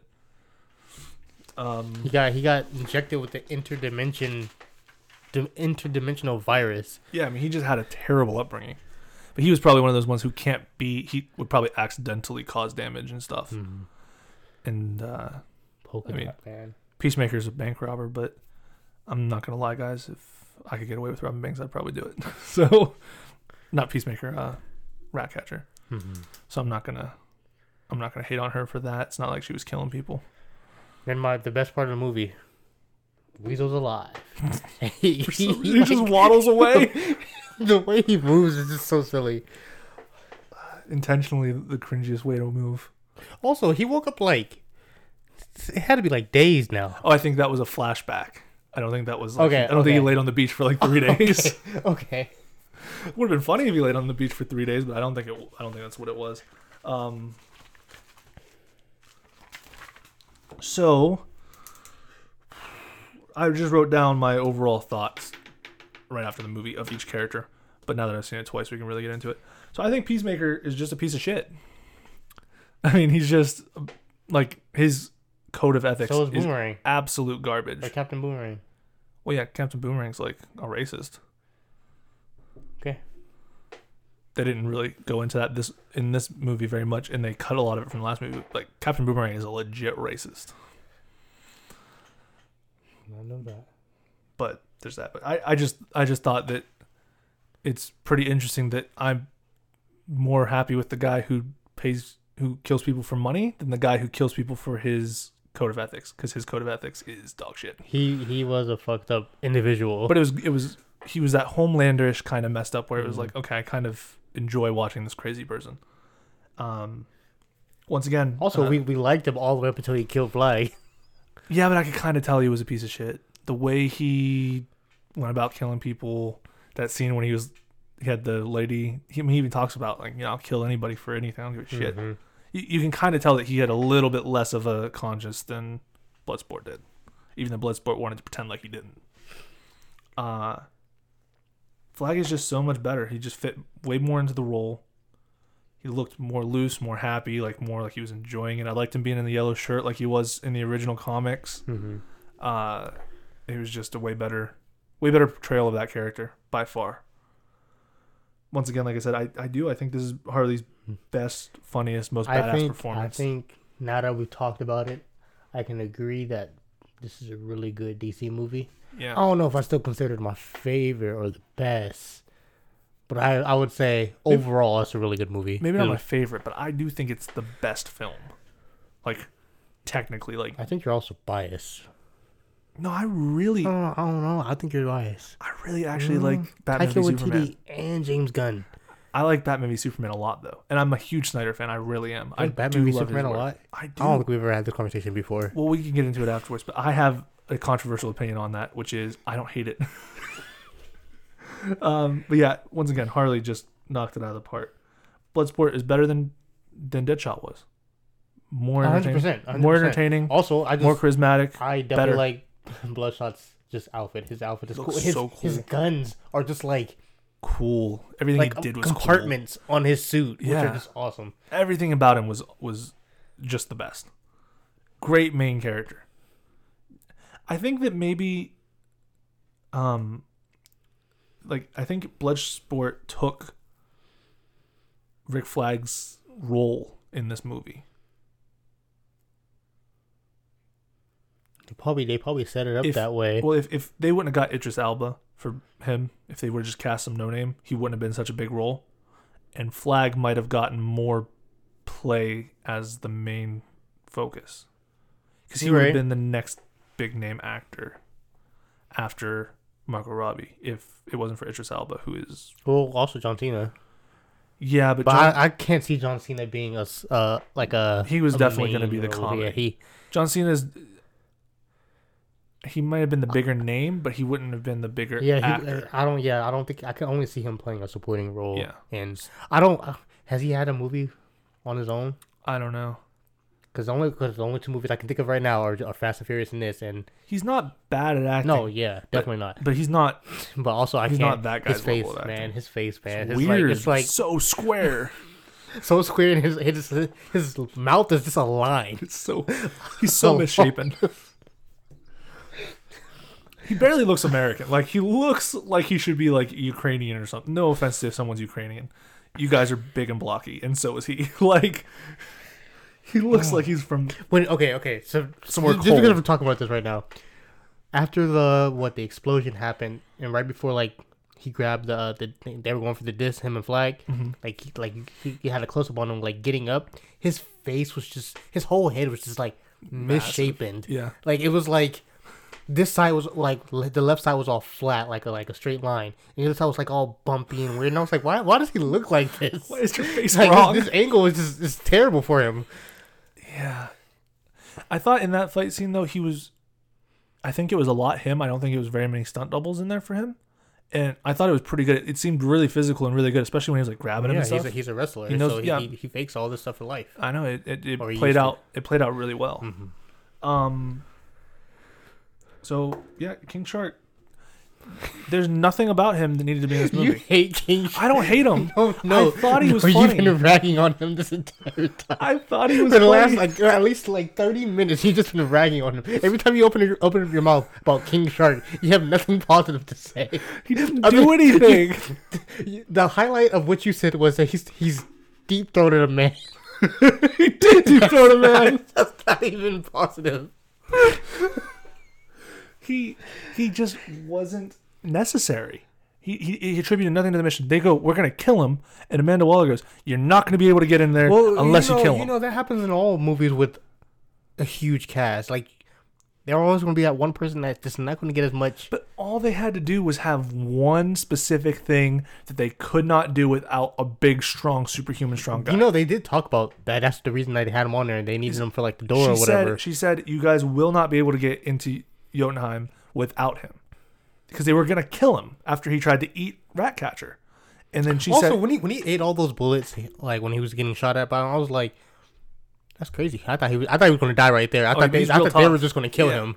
He has real tough skin. But, like, I mean, if they just had, like, a scene where he had to, like, maul down a whole bunch of guys, or if he had to tear something open, but he had nothing. It also nothing. It also might have helped if he had... Everybody had a backstory. He didn't. And after they had their backstory, they also did something like heroic. Yeah. He didn't have the backstory. That's what it was. He's Also, the only one. He was. They were just flag. like, he's just some shark dude. That's basically how he was described at the beginning. Yeah. Like, they said he might be a descendant of a god. Yeah. He was too dumb. Like too dumb in the sense that like he didn't have enough personality to play to communicate with people for anything other than a quick joke. He's like the Groot of the movie, but Groot actually had personality, and he had less personality and less usefulness than Groot. He also had less personality than Killer Croc. Yeah, in the first movie, from what I'm remembering. Killer Croc wasn't a great personality, but he had more. Yeah, he also had like, yeah. They made up a use for him. It was kind of a dumb use, but they made up a use for Killer Croc. That's what I'm saying. He had no benefit of having him on the team, when he was actually a hindrance. When Idris Elba said, Narwhal, whatever his name is, Nom Nom to fight Starro, I was like, what is he going to do? Just bite him? And then that's exactly what he did. And I was like, he just got thrown off and hit a building. I was like, you're out. I mean, if Starro was smaller, maybe he could have, like grappled him up a bit. But he was way too big, and it was he was just kind of useless. And Polka Dot Man, I really liked Polka Dot Man. Yeah, you end up liking him because of how weird he is and sad. You feel sympathy for the shit life he had. But also just the fact that, he sees his mom and he just wants to kill her. It's silly. But he also was useless. When I say useless, I mean you could have replaced King Shark with a big muscly soldier. Okay. And you could have replaced Polka Dot Man with a random normal soldier. Right? And they would have been able to do everything the same. The regular soldier could have shot the guys out of the tower. The big muscly guy. Look, I agree with that, but also, I mean, when you have the Suicide Squad, you want have to characters. You want funny-looking characters. I'm not saying that they shouldn't have been in the movie. I'm just saying, from a team standpoint, from an actual logistical in the movie, they're the only two people on that team. Also, look at it like this. What you just described is exactly what they needed to do anyway. They needed a random-ass big dude, and they needed a random-ass person that can shoot. Well, they didn't really need them. They could have it could have been anybody. Pick anybody else. Yeah, and that's what I'm saying. That it was anybody. Yeah, they just picked random characters. Yeah. But I'm just saying that like for the movie it worked. It was funny. I liked the characters. They were good placements. I'm just saying if I was Amanda Waller and I'm putting together this team, those two probably don't need them. Especially because a lot of the thing was you had to go in, you had to like not be spotted. King Shark's so fucking obvious. Honestly, I thought the way so he had a power dampener on when he was in the cell. I'm thinking that his powers must be just wild, and they were kind of wild. But basically, the whole thing was but I thought he was gonna be like he would die Superman if he didn't expel his powers, and if he expelled his powers in prison, he could just walk out of prison, like it'll tear through the walls. So it kind of I got, but I see what you mean too. I thought he was gonna just start glowing or some shit right when they took it off of him, and then when his name's Polka Dot Man. And when we learned that he threw polka dots, I didn't think it was going to be him like warding up and just looking all gross and like. Yeah, bumpy. Yeah. I liked Ratcatcher though. I liked her personality. I liked Ratcatcher. I liked she was useful. She did have things that other people couldn't pull off. I mean, the rats being able to go cut camera wires is useful. You know, she can kill people with them. They could probably do reconnaissance. You know, if they didn't have the situation, but if you needed to get into a small space to grab something, you know, go through the vents instead of sending a person to the vent, you can send a rat. Like, she has a lot of use to a tactical situation like this. I think that's the other thing is that they needed to show that because when you heard of what she was, you just thought she could control rats. That's lame as hell. Yeah. Then when you got to see it, it made sense. Yeah. I thought Polka Dot Man probably would have been more useful if he was like his powers weren't bad. He just isn't his character. He's not a soldier. Like he's not really a superhero. He's just a. Why did it say why he was in there? Did he kill? They didn't say why he was in there. I'm gonna have to assume that he did something accidentally. He probably actually killed his mom. Oh, he definitely killed his mom. He definitely killed her. He could have even been lying. Probably killed his brothers and sisters. Some of them. Or they died from the disease. Yeah. You know. But yeah, overall, I thoroughly enjoyed this movie. Yeah. I did too. I definitely could watch it again. I mean, I'm not going to watch it again anytime soon. I just watched it 2 days in a row. I literally finished watching it like 50 minutes before we started this podcast. Of course. So it's fresh in I wanted it to be fresh in my brain so we could talk about it. But yeah, I have nothing but good things to say about this movie. I don't have except for King Shark. I just think he was useless, but I did not like him. He just wasn't necessary for the movie to flow or for the team. But he was funny. He had good comedic bits. He did add to the movie, just not to the team. But like I said, I have usually when you come out of a superhero movie, you have a little bit of nitpicks, especially a DC movie. There's always something to say. Couldn't have done this. Should have done this. There's always that thing of, like, oh, how did this happen? Type of idea. Where this one, you can just you see everything, and they put everything in the movie. Sense. Yes, everything fits together. There's no exaggeration. There's no hand wave it away. I mean, they just do all the things. Actually, there might have been one thing. I personally didn't have any nitpicks that I can find. The only nitpick I can find is that when the guy says, "Go find the other Americans," I'm sure there are some here. They just happen to show up at the one fucking bar. The one bar in this whole... It's clearly not a small city. It's also the bar that your scientist guy likes to frequent. Why would you pick this one? But they just roll up right to where they are with no intelligence, no tips, nothing. If I wanted to be devil's advocate and shoot them some bail, you could say that maybe they just went to everywhere. And that's the one that they just happened to be at themselves. Well, maybe they sent the whole army out and they went to every business and every house. Yeah. And it just showed us them at at that place instead of showing the military going to a whole bunch of places that they weren't. They just skipped to when they did find them, which I could give, but it kind of just seemed a little bit cheap. Also, they said in the briefing that it was an adult, like it was basically a strip club, and then you went in there and it was just like a bar. It was just a bar, yeah. It was just a bar. But, I mean, I don't care either way. Or maybe they just didn't show the strip club part of it. Yeah, maybe it's a bar up front and then further back. Yeah, but it seemed like a club. Like people were like dancing and like, I did think but like I said, that's such a small complaint. Doesn't even matter. Right. Didn't even notice it the first time I watched it. Overall, I think this is a very solid movie. We haven't come up with a rating system, so I don't think we should go and like just rate. I think we should just do our own personal ratings. I would say, out of just it being a regular movie, I would say this is probably an 8 out of 10. Easily, I can easily say that. I don't feel like doing no points. 8.5 out of 10. I'm just gonna say 8 out of 10. Just solid right there. I might give it a 9. I thoroughly enjoyed it. I think it's a pretty good movie. If we rate this out of DC movies, I think we're gonna do that next. Yeah. Segue. I'm a segue god. Okay, you want to pull up all of the DC movies? Yeah. It's not a big list. I'm not going to be... Actually, I'm going to go back. I am going to do points, and I'm going to give it an 8.5. Because a 9 is pretty high. 9 is pretty movies high. all together. See, look, I was thinking of 8.5, but I was like, I don't feel like getting into all that, so I'm just gonna do a solid 8 because I'm not gonna give it a 9. Is this the DCEU? Yes. Okay, DCEU. Yeah, I think it's a very high quality movie. I just had to think about it because, I mean, I gotta have some room at the top for my favorite movies. It's definitely a good movie, but it's not my favorite by far. Here we go. I got it all.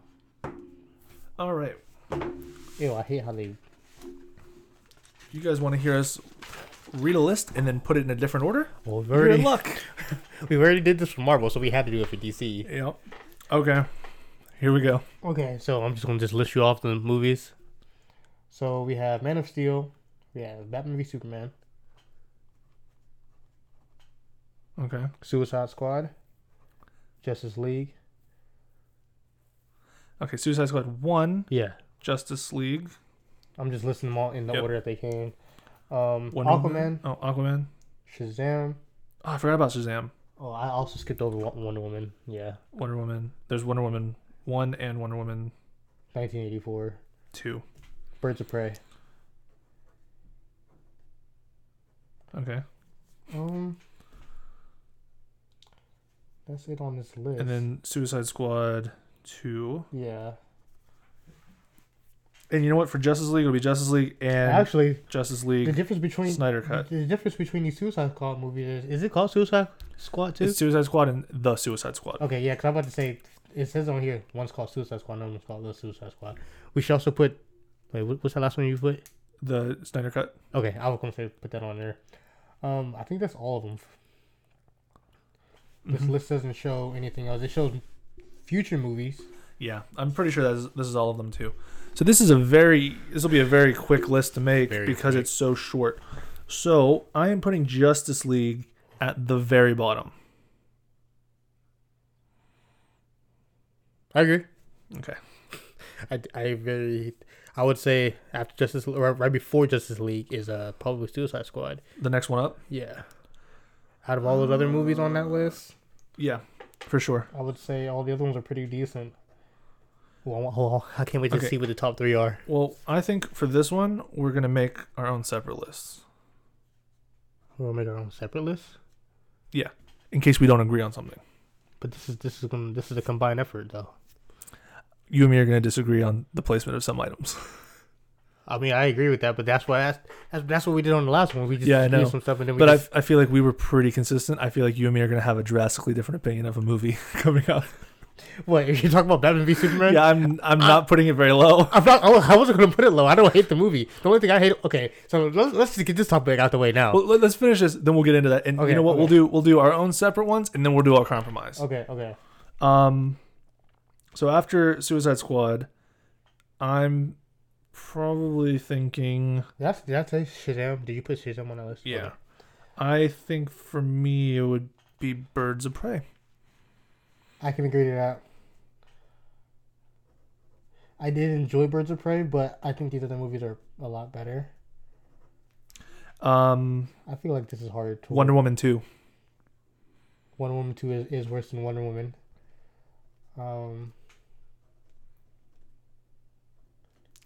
Then... For me, I would just say... I'm thinking Aquaman. Snyder Cut was good, but I don't... It was good, but it wasn't great. I think I would put the Snyder Cut before Aquaman on my list. Yeah. So... Snyder Cut, then maybe... Snyder Cut, then I'm going to say Wonder Woman, then I'll say Aquaman. Wonder Woman 1? Yeah. And then Aquaman? And then I have Wonder Woman 1, and then the Snyder Cut. How many spaces have we left? We have like 4, 5? Yeah, we have 1, 2, 3, 4 more. So I'll have to put Batman v Superman. Ooh, you know what? Cause that's pretty high. Actually, Shazam. Oh yeah, Shazam's up here though. And then the Snyder Cut for me. Okay, so I'm gonna say Batman v Superman is my next one. BVS. What do I have? I'm gonna go Batman v Superman as well. Then Man of Steel. We have Man of Steel left. We have. Shoot. I'm a little confused. Okay. Man of Steel is my top one. I'm just gonna put that Man as the top one. I don't know which ones I'm missing now. Okay, so you haven't put the second Suicide Squad on or Shazam. Suicide Squad and Shazam. So Suicide Squad number Second, 2? Yeah, number 2. And then Shazam. I personally just like...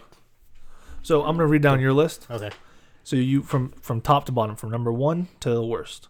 Man of Steel, Suicide Squad 2, Shazam, Batman v Superman, Aquaman, Wonder Woman 1, what's SC? Snyder Cut, Wonder Woman 2, Birds of Prey, Suicide Squad 1, and then the first Justice League movie. Okay. So we agree basically halfway up the list. Mine goes Suicide Squad 2, then Man of Steel, then Batman v Superman, then the Snyder Cut, then Shazam, then Wonder Woman 1, Aquaman, Wonder Woman 2, Birds of Prey, Suicide Squad 1, It's just slight swapping at the very top of the top 4, I think. Yeah. But I told you we would disagree. It's after Wonder Woman 1. So from Wonder Woman 1 to the bottom of the list, we agree. 100%. Yeah, and then from the next half up, we have a disagreement, but they're not drastic. Yeah. You actually don't have Batman v Superman that much lower than I do. No, because I personally didn't hate the movie like everybody. Like, the only thing I hated about the movie was just how Doomsday looked. Like, that bothered me. The whole Martha thing, I think that was stupid, but it was silly. Yeah, I think the Martha scene, they could have done something else. It didn't throw me the way it threw everybody. Like, everybody else thought it was so ridiculous. And I was like, yeah, I mean, it's not realistic, but it didn't pull me out of it. It didn't ruin it for me. For me, like... And Doomsday did look like dog shit. When Batman v Superman came out, I went to see it with friends and family the same day. So there was a lot of us there. Mm-hmm. And one of my friends brought some of his friends. And I ended up sitting by one of them. And as we were watching the movie, he's just like talking. And he's just like taking like mental notes, but he's just saying it out loud. And at some point, I don't know at what point he says it, but halfway through the movie, he goes, Batman and Superman have this, their moms have the same name. As soon as he said that, I was like, oh shit, you're right. That's crazy. And then to think of that on the spot. Yes. And then it shows up and I was like, I fucking hate this. I hate this. I hate that this just happened. But other than that, I don't think the movie was that bad. I was looking forward to it. I liked what they were doing with it. I liked that it was going to be like the start of the Justice League, because they obviously trying to catch up to Marvel. Did you ever watch the extended cut? I did, but it's been so long now since I've seen both of them. The extended cut is better. It doesn't fix the movie completely, but it's much better. But it does. Yeah, it makes things make sense. Yeah, it gives everything a little bit more fleshing out, so that it's not such a rushed kind of thing. I feel like at this point they just do that on purpose on DC side, where they just make a movie and then they're like, well, it had that reception, but we can make more money by just doing the extended version of it. Like I said, I liked, first off, I think Ben Affleck was a great old Batman. I think he killed people. He killed people. He hurt them extremely bad. You can't even argue. He put the one person's head in the cement. Yeah, I know. But so I think that was my biggest problem with certain things that was happening in the movie. It's just like, this is not how the character is. Batman doesn't kill. But I mean, this is like a different Batman, I feel like. Yeah, but it doesn't matter. This is Batman's one rule. I feel like he wasn't killing so much as like he was just not holding back, and if people died, it's your fault for having loose bones. You can't. That's not a good enough reason. Batman doesn't kill. Because if he did, then he would have killed Joker in this universe. Just be tougher. Yeah, like you're right. It's not the regular Batman. I mean, I remember reading Hush, and he's coming. Killer Croc has kidnapped some kid, and he has some goons with him. And Batman knows the goons. He knows them all. He knows their faces. He knows that when they just got out of jail, how long ago they've been out of jail. He goes, I broke this guy's rib 2 weeks ago or something. He's probably hasn't healed from it yet. Like he knows everything about the guys. So when he attacks him, he's like, I'm going to punch you in the ribs again. Get ready for extra pain. Like what you get what I'm saying, though? It's like a different Batman. Like, he knows he doesn't kill, but on top of that, he's so controlled about it. Whereas in this, he really was just flailing people into walls and wrecking people's existence. Destroying them. Yeah, it was terrible. But the fighting was fantastic. That was the best Batman fighting. Aside from the fact that clearly, yes, these people were dying, never has Batman fought in a movie so much like how Batman is supposed to fight in the comics. He comes out of the floor, just everyone's guns are disabled, then he just starts fucking wrecking people's shit, just punching people, throwing people. I mean, it was amazing. Using all his gadgets in the fight, it was great. Superman, still not that great in that movie. Henry Cavill, for being such a perfect actor to play Superman, has gotten nothing but dog shit writing for Superman. Zack Snyder is because I don't think people know how to write a Superman movie. I disagree. Lately. Zack Snyder is not the man to film a Superman movie. He is the perfect man to do a Batman movie. Yeah, because he likes fucking dark. He likes dark and that stylized. It fits his visual style and enjoyment is perfect for Batman. Superman, you need somebody who films like uplifting films. Who's, you know what I mean? You need a completely different visual style for him.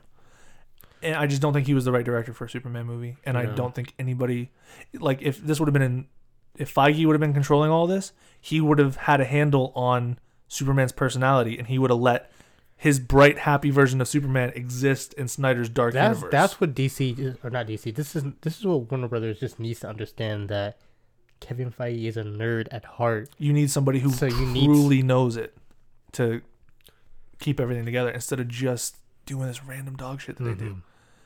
But I think this, I doubt they will. They never learn. But if they could take any lesson from this, it should just be to get a director who is clearly good at what he does and just let him make a movie. So do you think Zack Snyder asked to make this movie, or they came to Zack Snyder to make this movie? I think they came for Man of Steel. Man of Steel, I think they came to him for Man of Steel. Okay. He had done Watchmen and Sucker Punch, and they really liked him. He's been working for Warner Brothers for a while. This is what they thought. They were like, well, he's already did superhero movies before, or hero, comic book movies before. Just give him Superman. Yep.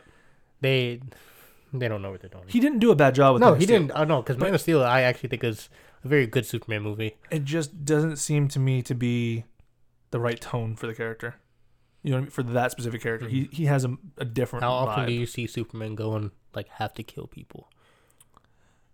I can't think. Well, it's different for me. I'm fine with Superman killing people, right? Yeah, but you're talking about the darker tones of it, and this is one of the things. I'm saying in a comic book, in a movie, in a cartoon, I'd be fine if Superman lasers a man's fucking head off. I don't give a shit. But it's it's the way you show it, right? Because like if Superman is punching up this big alien and he just fucking punches his face and the guy dies.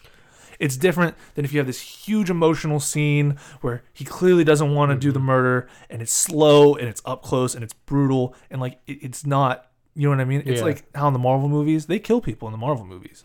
You never feel like it's grimy and close and brutal. Even in Suicide Squad, it was fun and lighthearted and quick. But that scene, he specifically went out of his way to make as real and raw and uncomfortable as possible.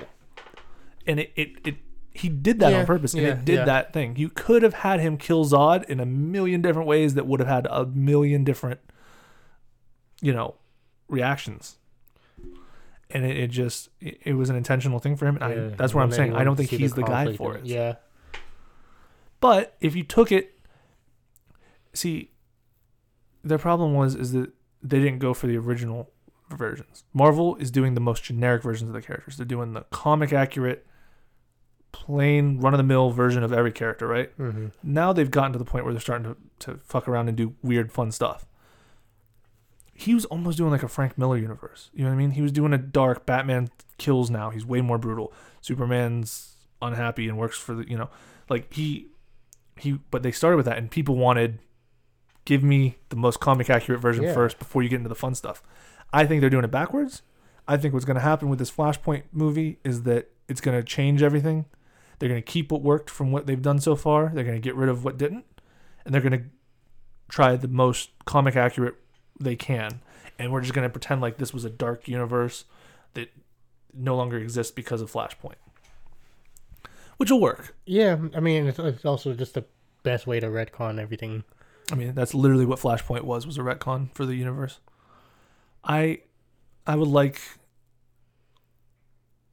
I'm excited for that movie, honestly. I'm excited to see where they're going to take it, and I kind of like coming off of this, I'm happy with, if they continue on in this trajectory, it's going to be good. I still think they should just copy and paste the animated movies. Yeah. Animated movies know what they're doing. I mean, animated movies are based off of comics based off pretty the comics, directly. but yeah, but now you have a visual of them doing it right, and then if you get to the movies, and it's just messed up. But before we move on, have you seen a lot of the DC animated movies? I've seen almost all of them. Have you seen the Superman? I think it's like versus the Elites. Have you seen that one? I have not. I think you should watch that one. Okay. That one shows. Okay, so for me, first time I seen it, I hated it. I hated it because they made Superman to be a killer, and I was like, "This is not him. I can't watch this movie." But after arguing with my dad for a long time, I've come to respect the movie because it shows Superman like not holding back, and it shows what he would do if he wasn't holding back. Mm-hmm. I think it's a good movie. I think you should check it out. It just made me think of that as you were talking about, the personality of Superman. So yeah, surprised you haven't seen that one. Yeah, I haven't watched a lot of the recent ones recently. No, this one's an old one. Is it? Yeah, this is an old one. This came out a while ago. Oh, I say this came out before the Fat Bat one. Oh, this is I might have seen that actually. It's like him versus They're like space people with technology. They're humans. They're like the Elites are like a gang that operates. I think the main guy's like from England or something, and they're scummy people, but they're acting like superheroes. Mm-hmm. From what I remember, they have like technology though, right? Mm-hmm. Like and then the fight does happen. Machine. I think so, and then the fight does happen in space. Yeah, I've seen that. Yeah, the fight takes place on like the moon. Yeah, and that's where he goes and like kills everybody. But yeah, like I said, I don't have a problem with Superman being a killer. It's just the way he does it. Because like I felt like you've seen Justice League War, right? Yes, I think love that movie. I think Lantern gets beat up. I think they ruined Superman's personality in that. I think he's way too much of a dick. Oh, I agree, 100%. He's an asshole. He's a and dick. It doesn't seem like him at all. He's kind of like. But does this follow? Okay, so Justice League War, is this like the New 52 universe? New 52. And New 52 does he act like that? I think he's a little bit more of an asshole. Yeah, I hate New 52 Superman. I think a lot of people did because they brought back pre-Crisis or pre-Flashpoint. They brought back pre-Flashpoint Superman. There was a minute in the comic continuity where there's two Clark Kents, and the one this stuff confuses me too much. I believe the one right now who has his son, mm-hmm. who's with the Super Sons. I think he's. Well, I think which Superman are we at right now? I don't know because I know we're past New 52 because it's Rebirth now, or is this New Frontier, or is this this is Rebirth? I think it's Rebirth. Okay, well I think Rebirth is going to end soon. Because from what I understand, Rebirth was just we took what you liked from New 52, and I thought New Frontier came back after New 52 though. No, it was definitely Rebirth. I don't know what New Frontier is. Maybe I'm just thinking of the movie. Yeah, and there is a movie called New Frontier, but I thought there was a New Frontier. I don't think I've never heard of that. Okay, but don't quote me. I haven't been keeping up that closely. Okay, but I know Rebirth was literally like they took some of the stuff from New 52 and then some of the old stuff and put it all together. So these constant reboots are getting to me. Well, they want to try new stuff, but also if they try the new stuff, like the wrong new stuff, then people get really pissed. Like, also, the way that these events happen are just like wild now. Like I told you before, like Villain of the Year is what's happening. Like it's gonna be like the new big thing, mm-hmm. and it's like 6-dimensional characters that are fighting, and like then crazy space stuff, and then like. The Villain of the Year is the person that's created the entire, not multiverse. I think that's too small, but like create all of DC. Yeah. So now they're fighting the creator of all things, even like. Yeah.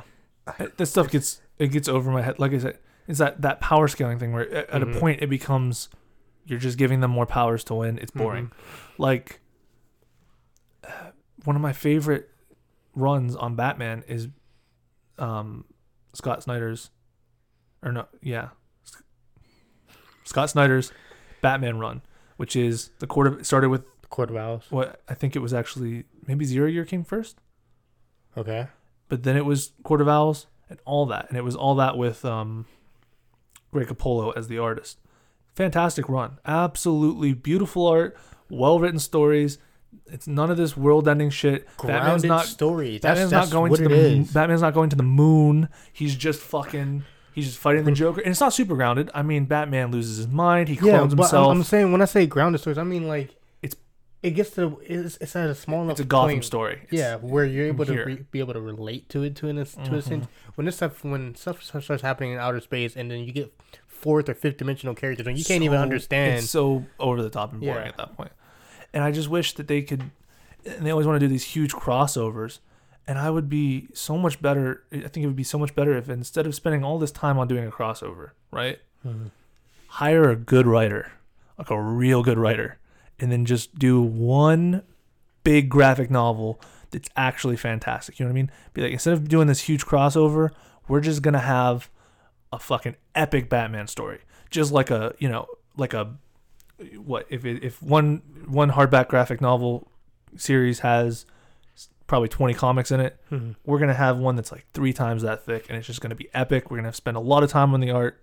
You know what I mean? I don't want 20 fucking different bullshit timelines or stories or books that all tie together. I want one well-written, that's one thing well-crafted really book. I don't have a lot of comics, but some of the ones that I do have, I hate how like I'll be reading one and then it'll be like, continue this story, and this person's chapter 2.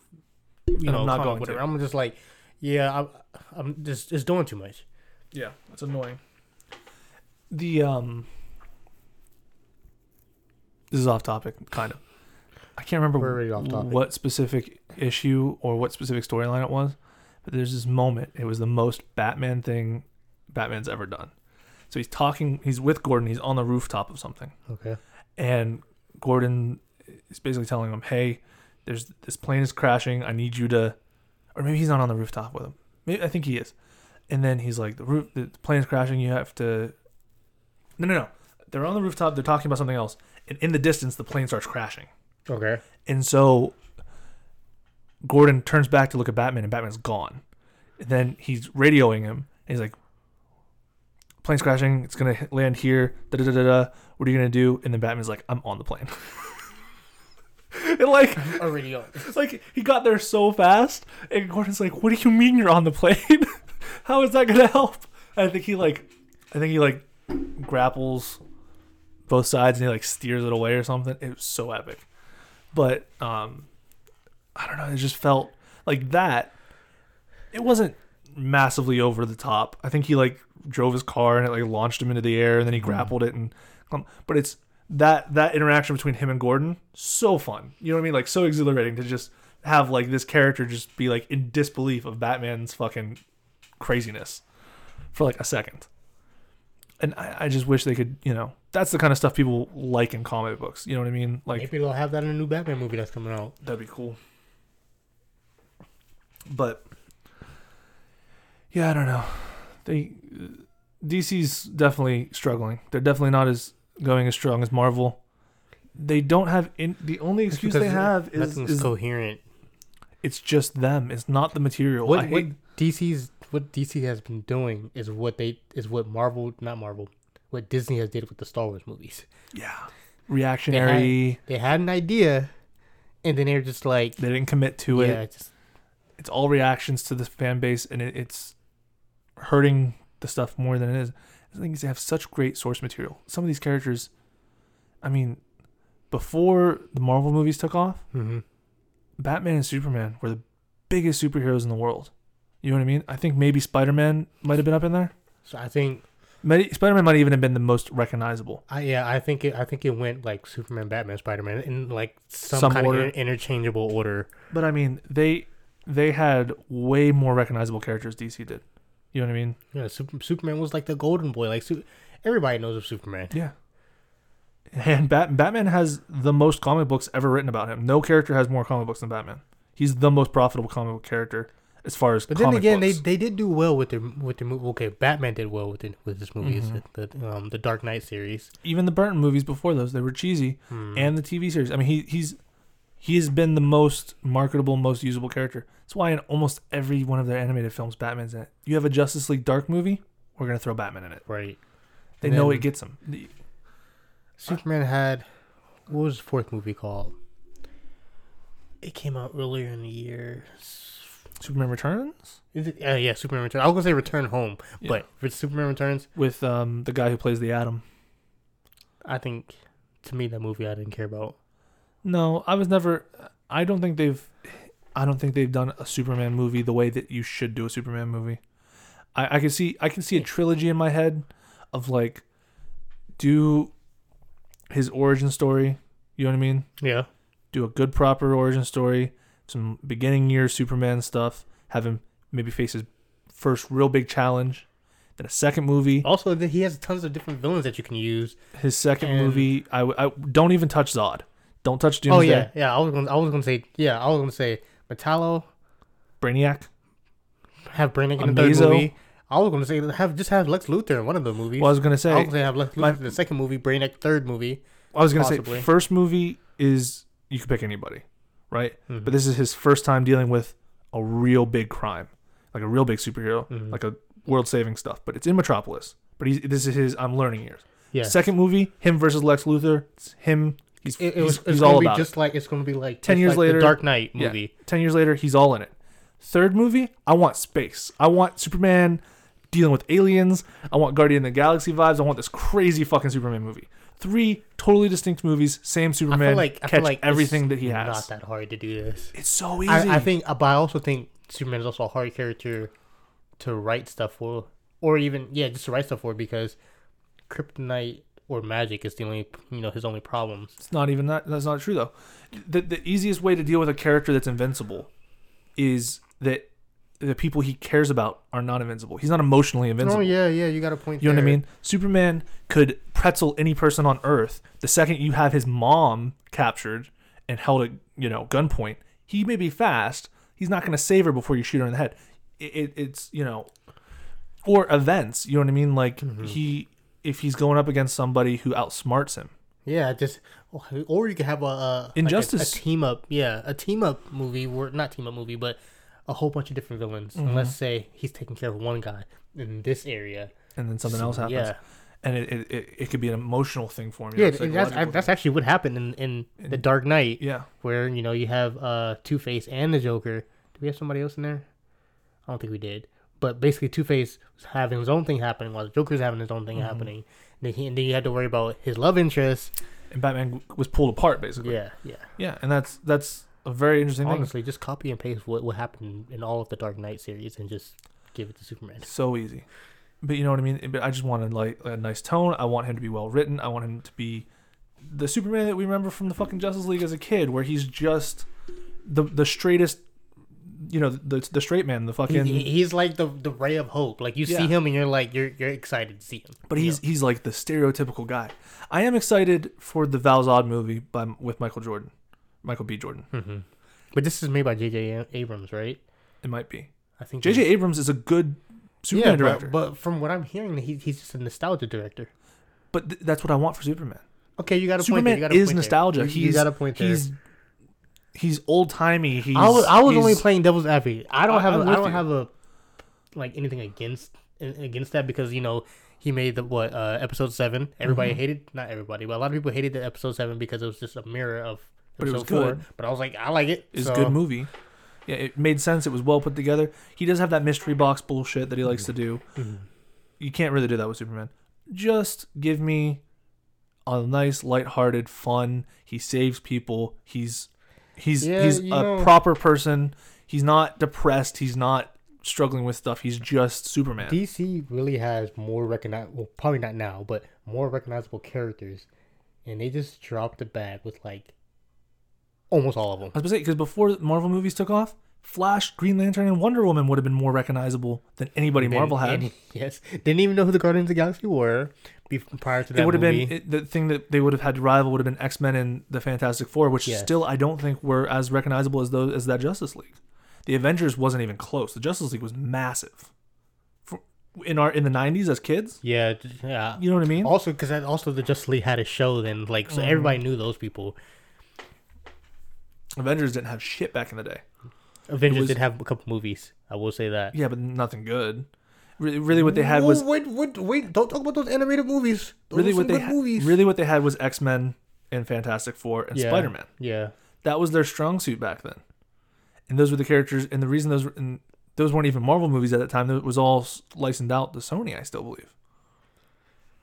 Marvel's only people doing stuff right. You got Sony messing up. You got WB messing up.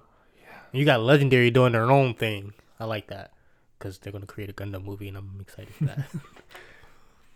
But I think this is a huge good step, this Suicide Squad. This is the first one where I've said I like it with no caveats, but not also, this. I mean, I'm 100% on board for this movie. But If also, every movie was this quality, they would knock it out of the park. There's still that bias because this is also James Gunn. Mm-hmm. He's a Marvel director. That, but also, I think they were just trying to get on everybody's good side with this. I don't think they're going to keep this same quality up for the next couple movies. Well, I hope they do. He's gone. He's gone back to Marvel. I know, that's what I'm saying. Like, they've said that they hope he comes back. But like I said, but also they need to have other directors that can actually do stuff like James Gunn. Here's my opinion. Matt Reeves is a great director. The guy who's doing the new Batman. Mm-hmm. He is a fantastic director. He did the Planet of the Apes franchise. Those movies are critically acclaimed. I've never seen them. You've never seen them? I haven't got to them yet. I have such a weird... Nick, what's wrong with you? At least just watch the first one. The first one is like... I'm going to watch them. Impactful. I'm going to watch them. But so you agree he's a good director? I didn't know he made those, but yes. I agree. Great movies, right? I agree. So now, if they take this lesson and just let him make his fucking movie, don't mess with it, and let it come out the way he decides it to come out, right. I bet you it'll be good. Because I think that's 9 times out of 10 a bad movie is just they wouldn't let a director do his thing. You know what I mean? They know what they're doing. They're spending 4 or 5 years of their life on this. You know what I mean? But it's like you gotta get lucky and fight your way through studio fucking your shit up a couple of times before you get to the point where now they won't try and mess your stuff up. You know what I mean? Yeah. Only a few times have I ever, in my opinion, has it ever been that you let a director have complete control and then they fuck it up. Michael Bay? Yeah, I hate Michael Bay. But you know what? Michael Bay is achieving his vision. It's 100% what he wants to be on that screen. Okay, you got a point, but... And there's people that like that shit. It's not for me, and it is bad. It's low quality. But he's hitting a market that wants that, and he's doing what he wants to do. You have a point. I was about to get on a huge Transformer tangent. They're bad. Love Transformers, but... They're bad movies. Yes. And they're exactly how he wants them to be. They're only bad up from 3 and onward. Personally. I have nostalgia for the first 3. I've seen them in theaters. I was young enough to enjoy them. I think 4 is when... So you know a lot about Transformers then, right? No. Okay. Well, I did watch them as a kid. You know that... You know Megatron. Mm-hmm. You know Megatron eventually becomes Galvatron. Yeah. Okay. When we saw that in movie 4, where Galvatron is like this actual like transformium, and he just like oozes his way into transforming, I was done with the movie. I was like, I've been waiting for this character, and then you ruin it, and you just destroyed him. Like Megatron's like the coolest dude, and then you just want to give him this upgrade that's just disgusting. But Michael Bay is a over the top action guy. He's not a 90s guy, right? There is a director out there who grew up watching the Transformers, playing with the Transformers toys. Yes, and that person created Bumblebee, whoever that was. Have you seen Bumblebee movie? I haven't seen it. Oh my gosh, I'm tired of you now. I don't think we could do this podcast anymore. You're not seeing anything good now. Bumblebee's a good movie. Yeah, actually. But the one before it was... The Transformers started to fall off. I stopped watching the franchise. I have agree heard with that. It's good. But Bumblebee is completely separate. It's not even made by Michael Bay. I've heard that. I've heard that. It's not as if I didn't know. Have you seen Iron Giant? It's an old the animated movie. Yeah. Yeah. Iron Giant and Bumblebee are like synonymous. Yeah. It's the same thing, but just with transforming people now. Yeah. So. Iron Giant is my all-time favorite movie. What's up? Iron Giant is my all-time favorite movie. Really? Yes. Like kids movie or movie ever? A kids movie. Kids movie. Like, mine's The Mask. The Mask is. I enjoy The Mask. I got The Mask at the right age. Mm-hmm. Here, let me preference this. Favorite kids movie that was probably made for kids. It's kind of like an all-family movie. Okay. As a kid, my favorite movie was Little Nicky, which is an Adam Sandler movie that I should not have been watching at the age of 3 to 5. I would say. But I did love that movie as a kid. The Mask was weird to me, but I did enjoy it. I would say my two favorite movies when I was a kid was Space Jams, because I would just. Space Jam was lit as a kid. I just love Space Jam, and then Iron Giant. I will always watch Iron Giant, and then that was one of my favorites. I loved Iron Giant. Recently, I would say in the last 3 years, my brother got Iron Giant for Christmas, and when I saw he got that for Christmas, I flipped out. I was like, "How you get him this movie?" I was like, "This is my favorite. He's too young to understand what this is." Later in the day on Christmas, I got the same movie from my grandma. I was like, "Okay, now you guys know what you're doing." Sorry.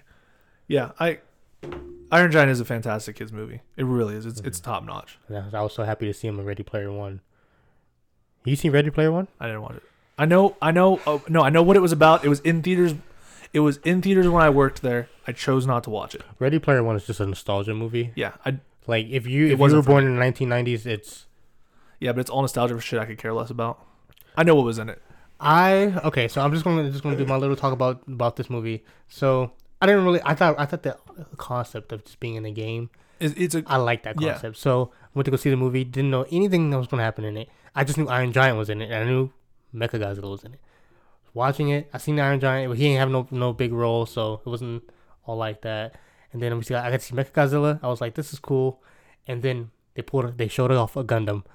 When they showed off a Gundam, my mouth dropped. I was like, this is the first time I'm actually showing emotion in the theater, because that's the first time I can remember showing emotion in the theater, because of course, like I told you, Gundam is my all-time favorite thing. And so when the little Japanese dude was like, I'm gonna use my secret weapon, and he said Gundam, I was like, no. And then you saw this Mechagodzilla is massive, and then the Gundam's the size of his leg, and you just see him just jumping around, just using the beating him up. lightsaber. Yeah. It was cool. You watched the new episode of Rick and Morty? I keep forgetting that they come out every Sunday. It's like a Voltron ripoff. I know Voltron's not Gundam, but it's in the same vein. Okay, I want to watch that. Yeah, it's pretty good. I like Voltron too. Yeah, it's also a mob movie. A mob? Yeah, they put the mob and Gundam and Voltron together. It was pretty good. Okay, no. When does episodes come out again? Sunday nights. Yeah. Okay.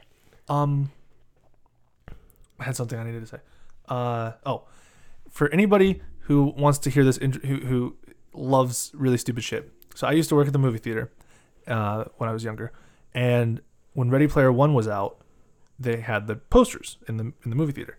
And as somebody who walks up and down the halls of a movie theater all day long, you notice basically every detail of everything in the hallway.